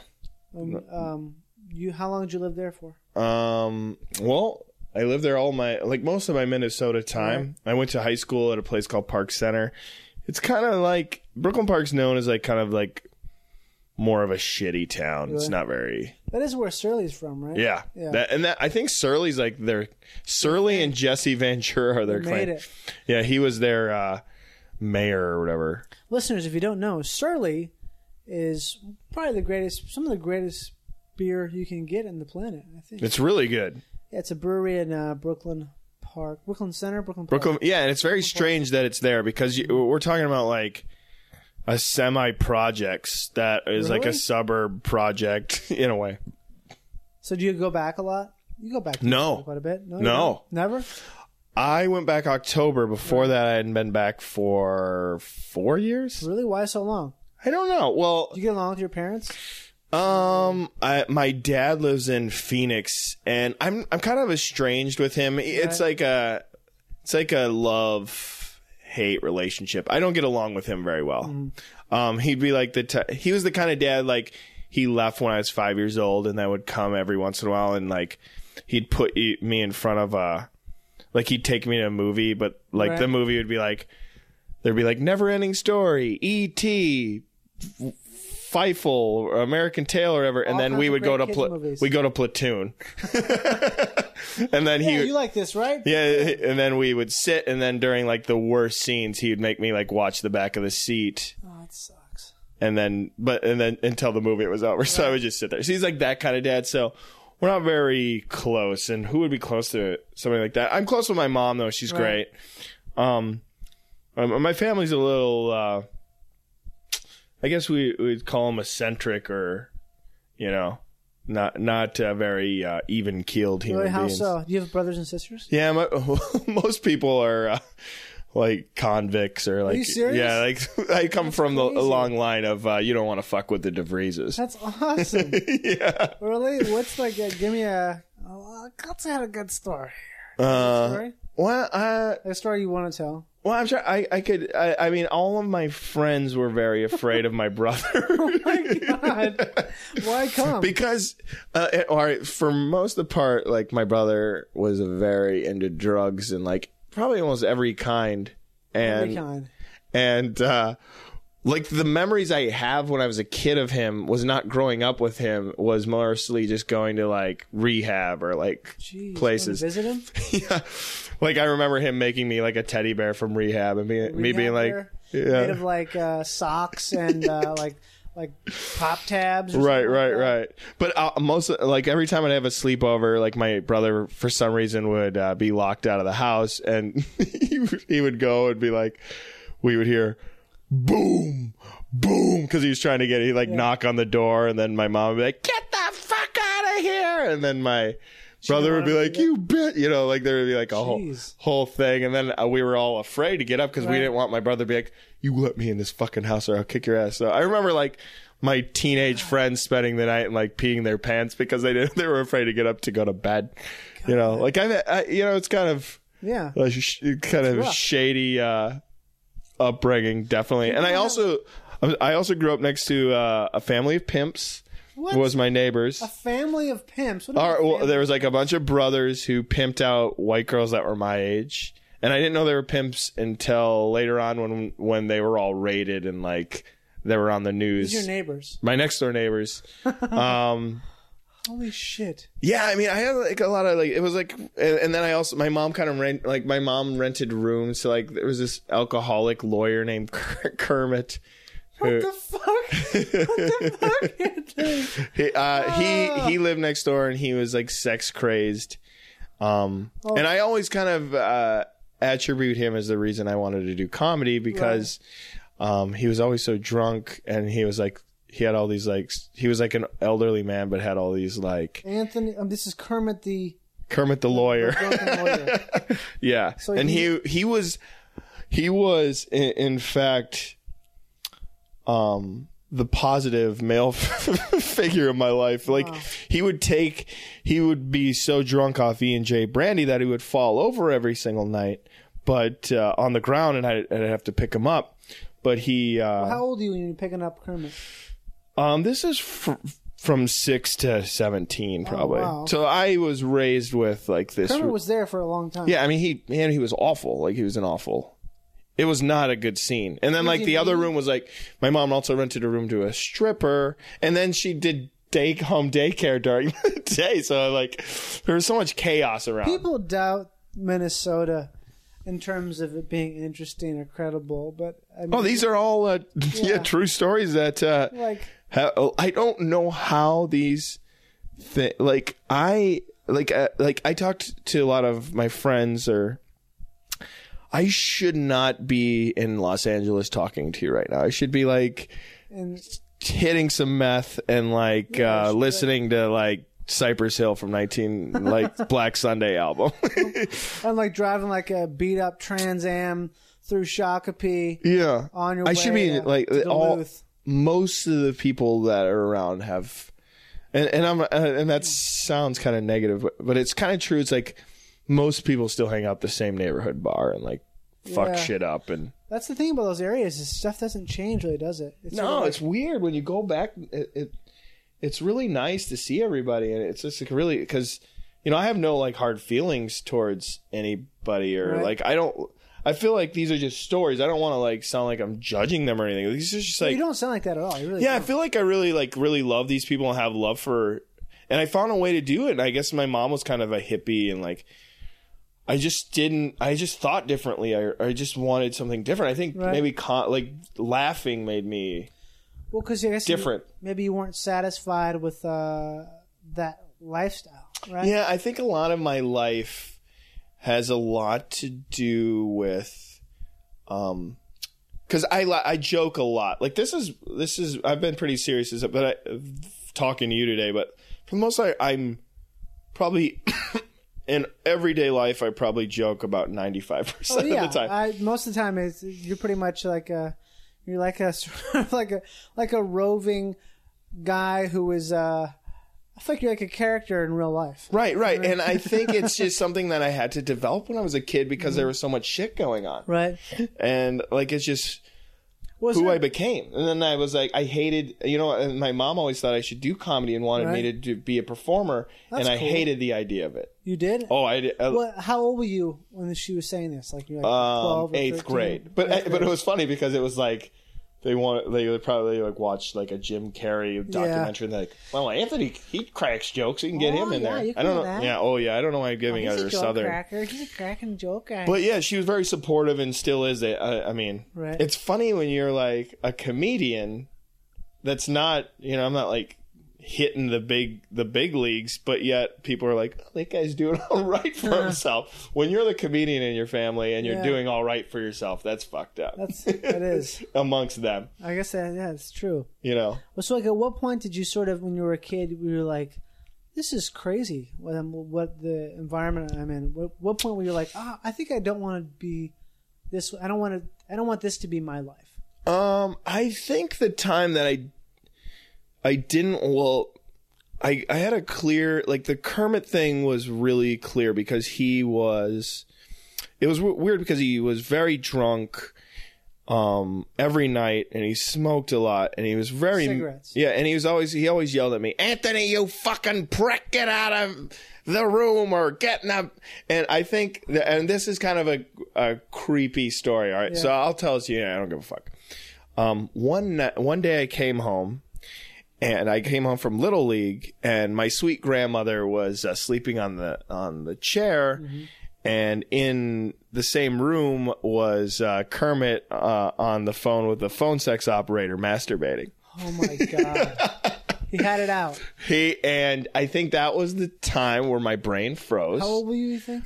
Little League. That's 10. Oh jeez. And that was when the time that my brain froze, and I became consistently joking, and like I had to grasp that. That's and too big a deal. It's too much. Yeah, and I think that, and that was the time when I was like, I don't want to drink. I don't want to be a part of this. This is like an old woman, and he has no thought to her, and no thought about her being like waking up and being like, oh my gosh. Doesn't give a like shit. The rest of my family, they're very normal. Besides like my immediate family, my mother's very normal. In some ways, she raised she raised my nephew, she raised my brother and raised me. And, I would say that all three of us have some kind of wildness about us. Yeah. And that's all right. But I think that was the time where I was like, all right, I need to like not be a part of this. Yeah. You realize this is, that was a big thing. Yeah. Yeah, not good. Well, I'm glad that happened, I guess, in a way. That's really I'm glad you saw Kermit doing a J.O. Tools. Right. So me and Jay on the phone sex while Grandma was sleeping. Otherwise, it wouldn't have. Could have that moment of click. Yeah, he got so drunk a lot of the times that I could hide behind the couch in his room and talk to him as my dog, and he thought my dog was really talking to him. Holy fucking shit, Anthony! Oh my god, it's so fucking funny. I can't even imagine seeing that. So, you would pretend. So my dog, he would be, because he would talk to the TV. So whatever is on the TV, he'd always watch news. And whatever the person was, like if see like Larry King, he'd be like, "Fuck you, Larry! You don't know anything." And he called himself Arthur when he got really drunk. His name was Kermit Arthur Gill. And he's like, "Arthur, that Larry's a piece of shit." And then my dog was Iko. And then I would hide behind the couch and I'd be like, "You're right," or whatever. And he was like, "Iko, baby, you talk."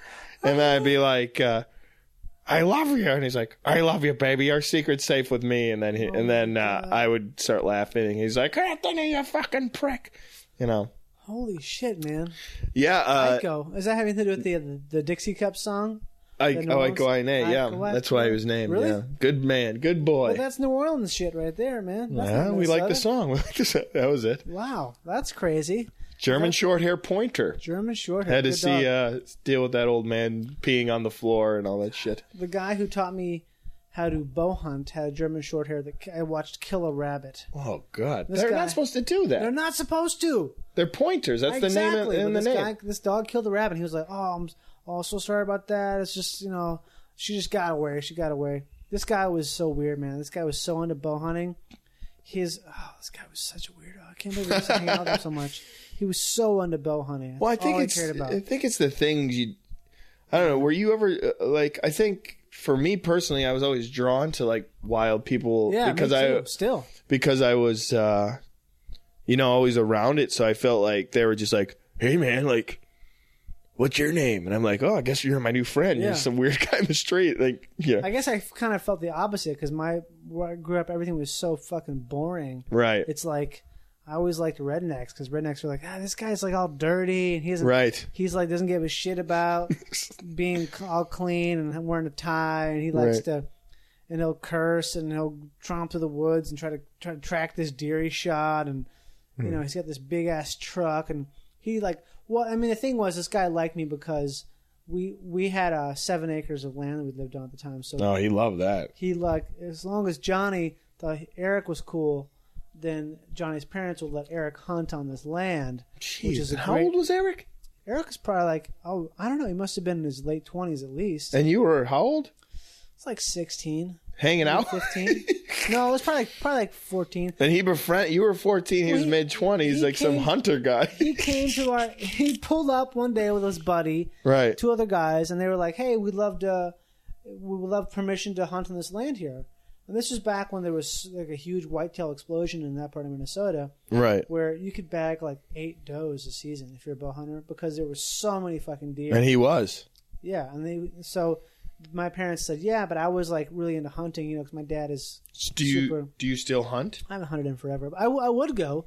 I'm just never back in Minnesota when it's hunting season. It's such a big deal to go hunting. It's you gotta get a tag. It's a rite of passage in Minnesota. It's a big deal. People don't get that. It's the first day of the season, opener. There's no school.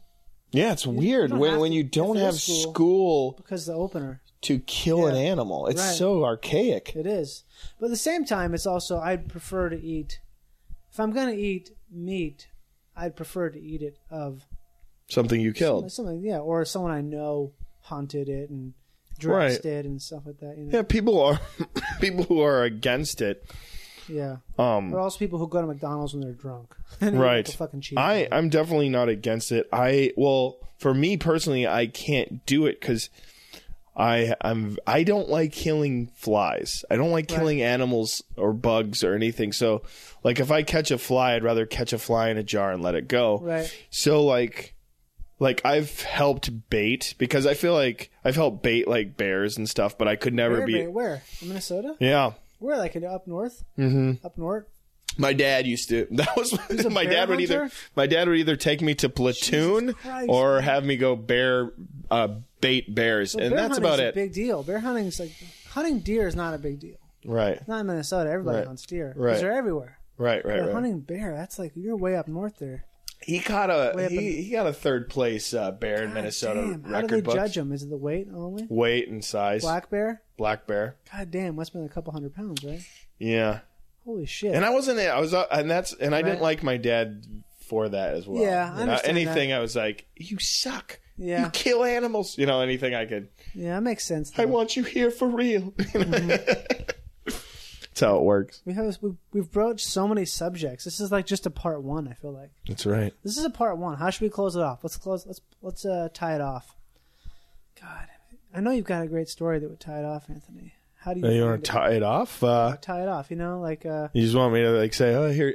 Thanks for listening. There's a couple of Minnesotans shooting the shit. I feel like we should be in rocking chairs, just telling stories of the past. Rocking chairs, drinking some Shell. From ghost to neighbors of pimps.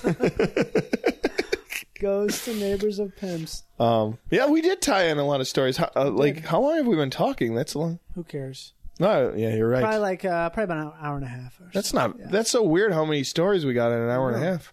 But have you got like a short story you think that would be a good one to? Because I know you've got 1,000 stories. I could make a story short and sum up, or because you mentioned that Carl guy. What were we talking about before? During the break, we were like, "Oh, we should talk about this," and I don't think we got. Oh, you wanted to because I'm good friends with Dave Foley from the Kids in the Hall. This is a good story. Okay. All right. He asked me. Johnny asked me. Let me preface this. Anthony, you seem to just meet people and befriend people in a way like no one I've ever met. It's like all of a sudden, like if you met, like let's say you just ran into Shaquille O'Neal, you'd be like, oh well, Shaq's my buddy now. Yeah, right. That's how it would work. Right. Like I don't have that happen. I've met a lot of people, but they didn't instantly become my buddy. But you met Dave Foley of Kids in the Hall fame. Well. Right. So tell the story. Well, Dave. I work downtown and live downtown, and the way I met him is he had just recently gone through a divorce, and I had just moved to Los Angeles, and we're both like down on the dumps, and we're like sitting at Bar 107, and that's kind of a dive bar. It's a dive bar in downtown Los Angeles. I used to DJ there. Yeah, it's a great bar. Yeah, I love it. Great bar. Also has an interesting smell sometimes. Yeah, right. It's one of my. I feel like. It's weird. I always feel at home there. I love it. I went there last night. But I was talking to Dave, and like I was like definitely a fan of his. And we were just kind of shooting the shit, and we were buying each other drinks. And then that was like December 22nd or 23rd or something. And Dave was like, "Man, we're both kind of really sad."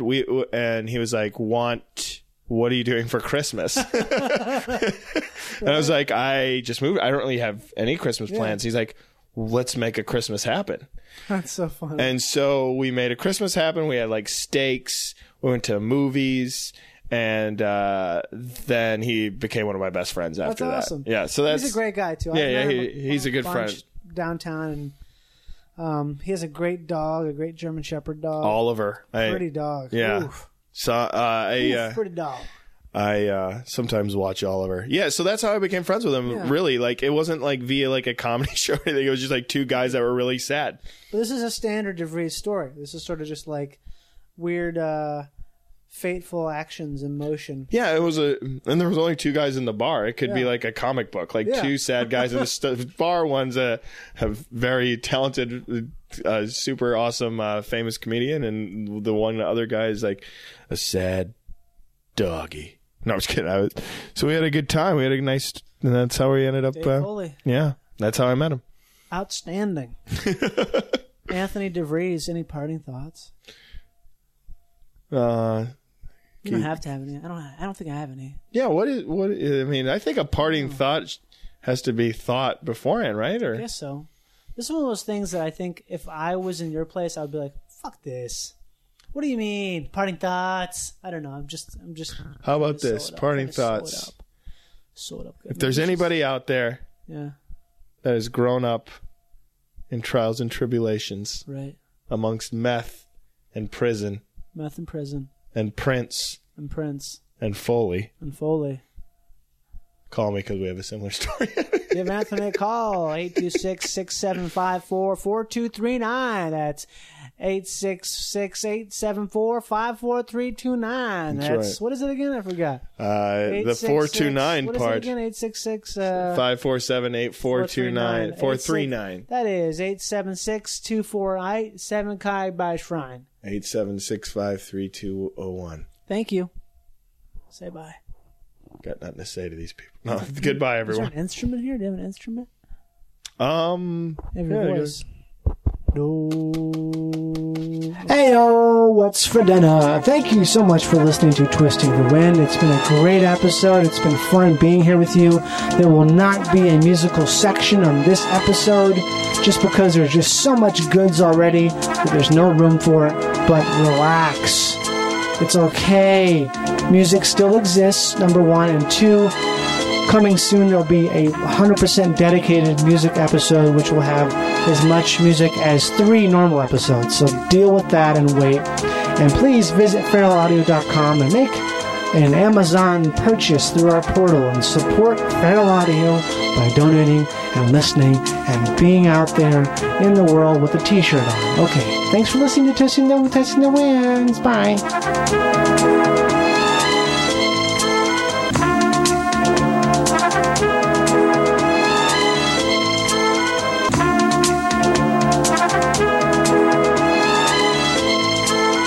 Hey, thanks.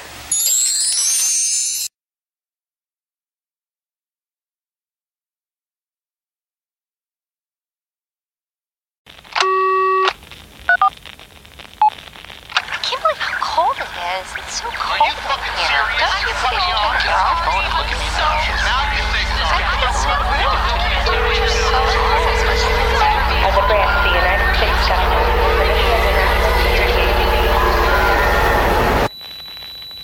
As a branch of the United States government, it is the mission of the National Security Agency to assess and flag citizens of the country who may present a threat to its security. The NSA has clearance to wiretap by any means necessary.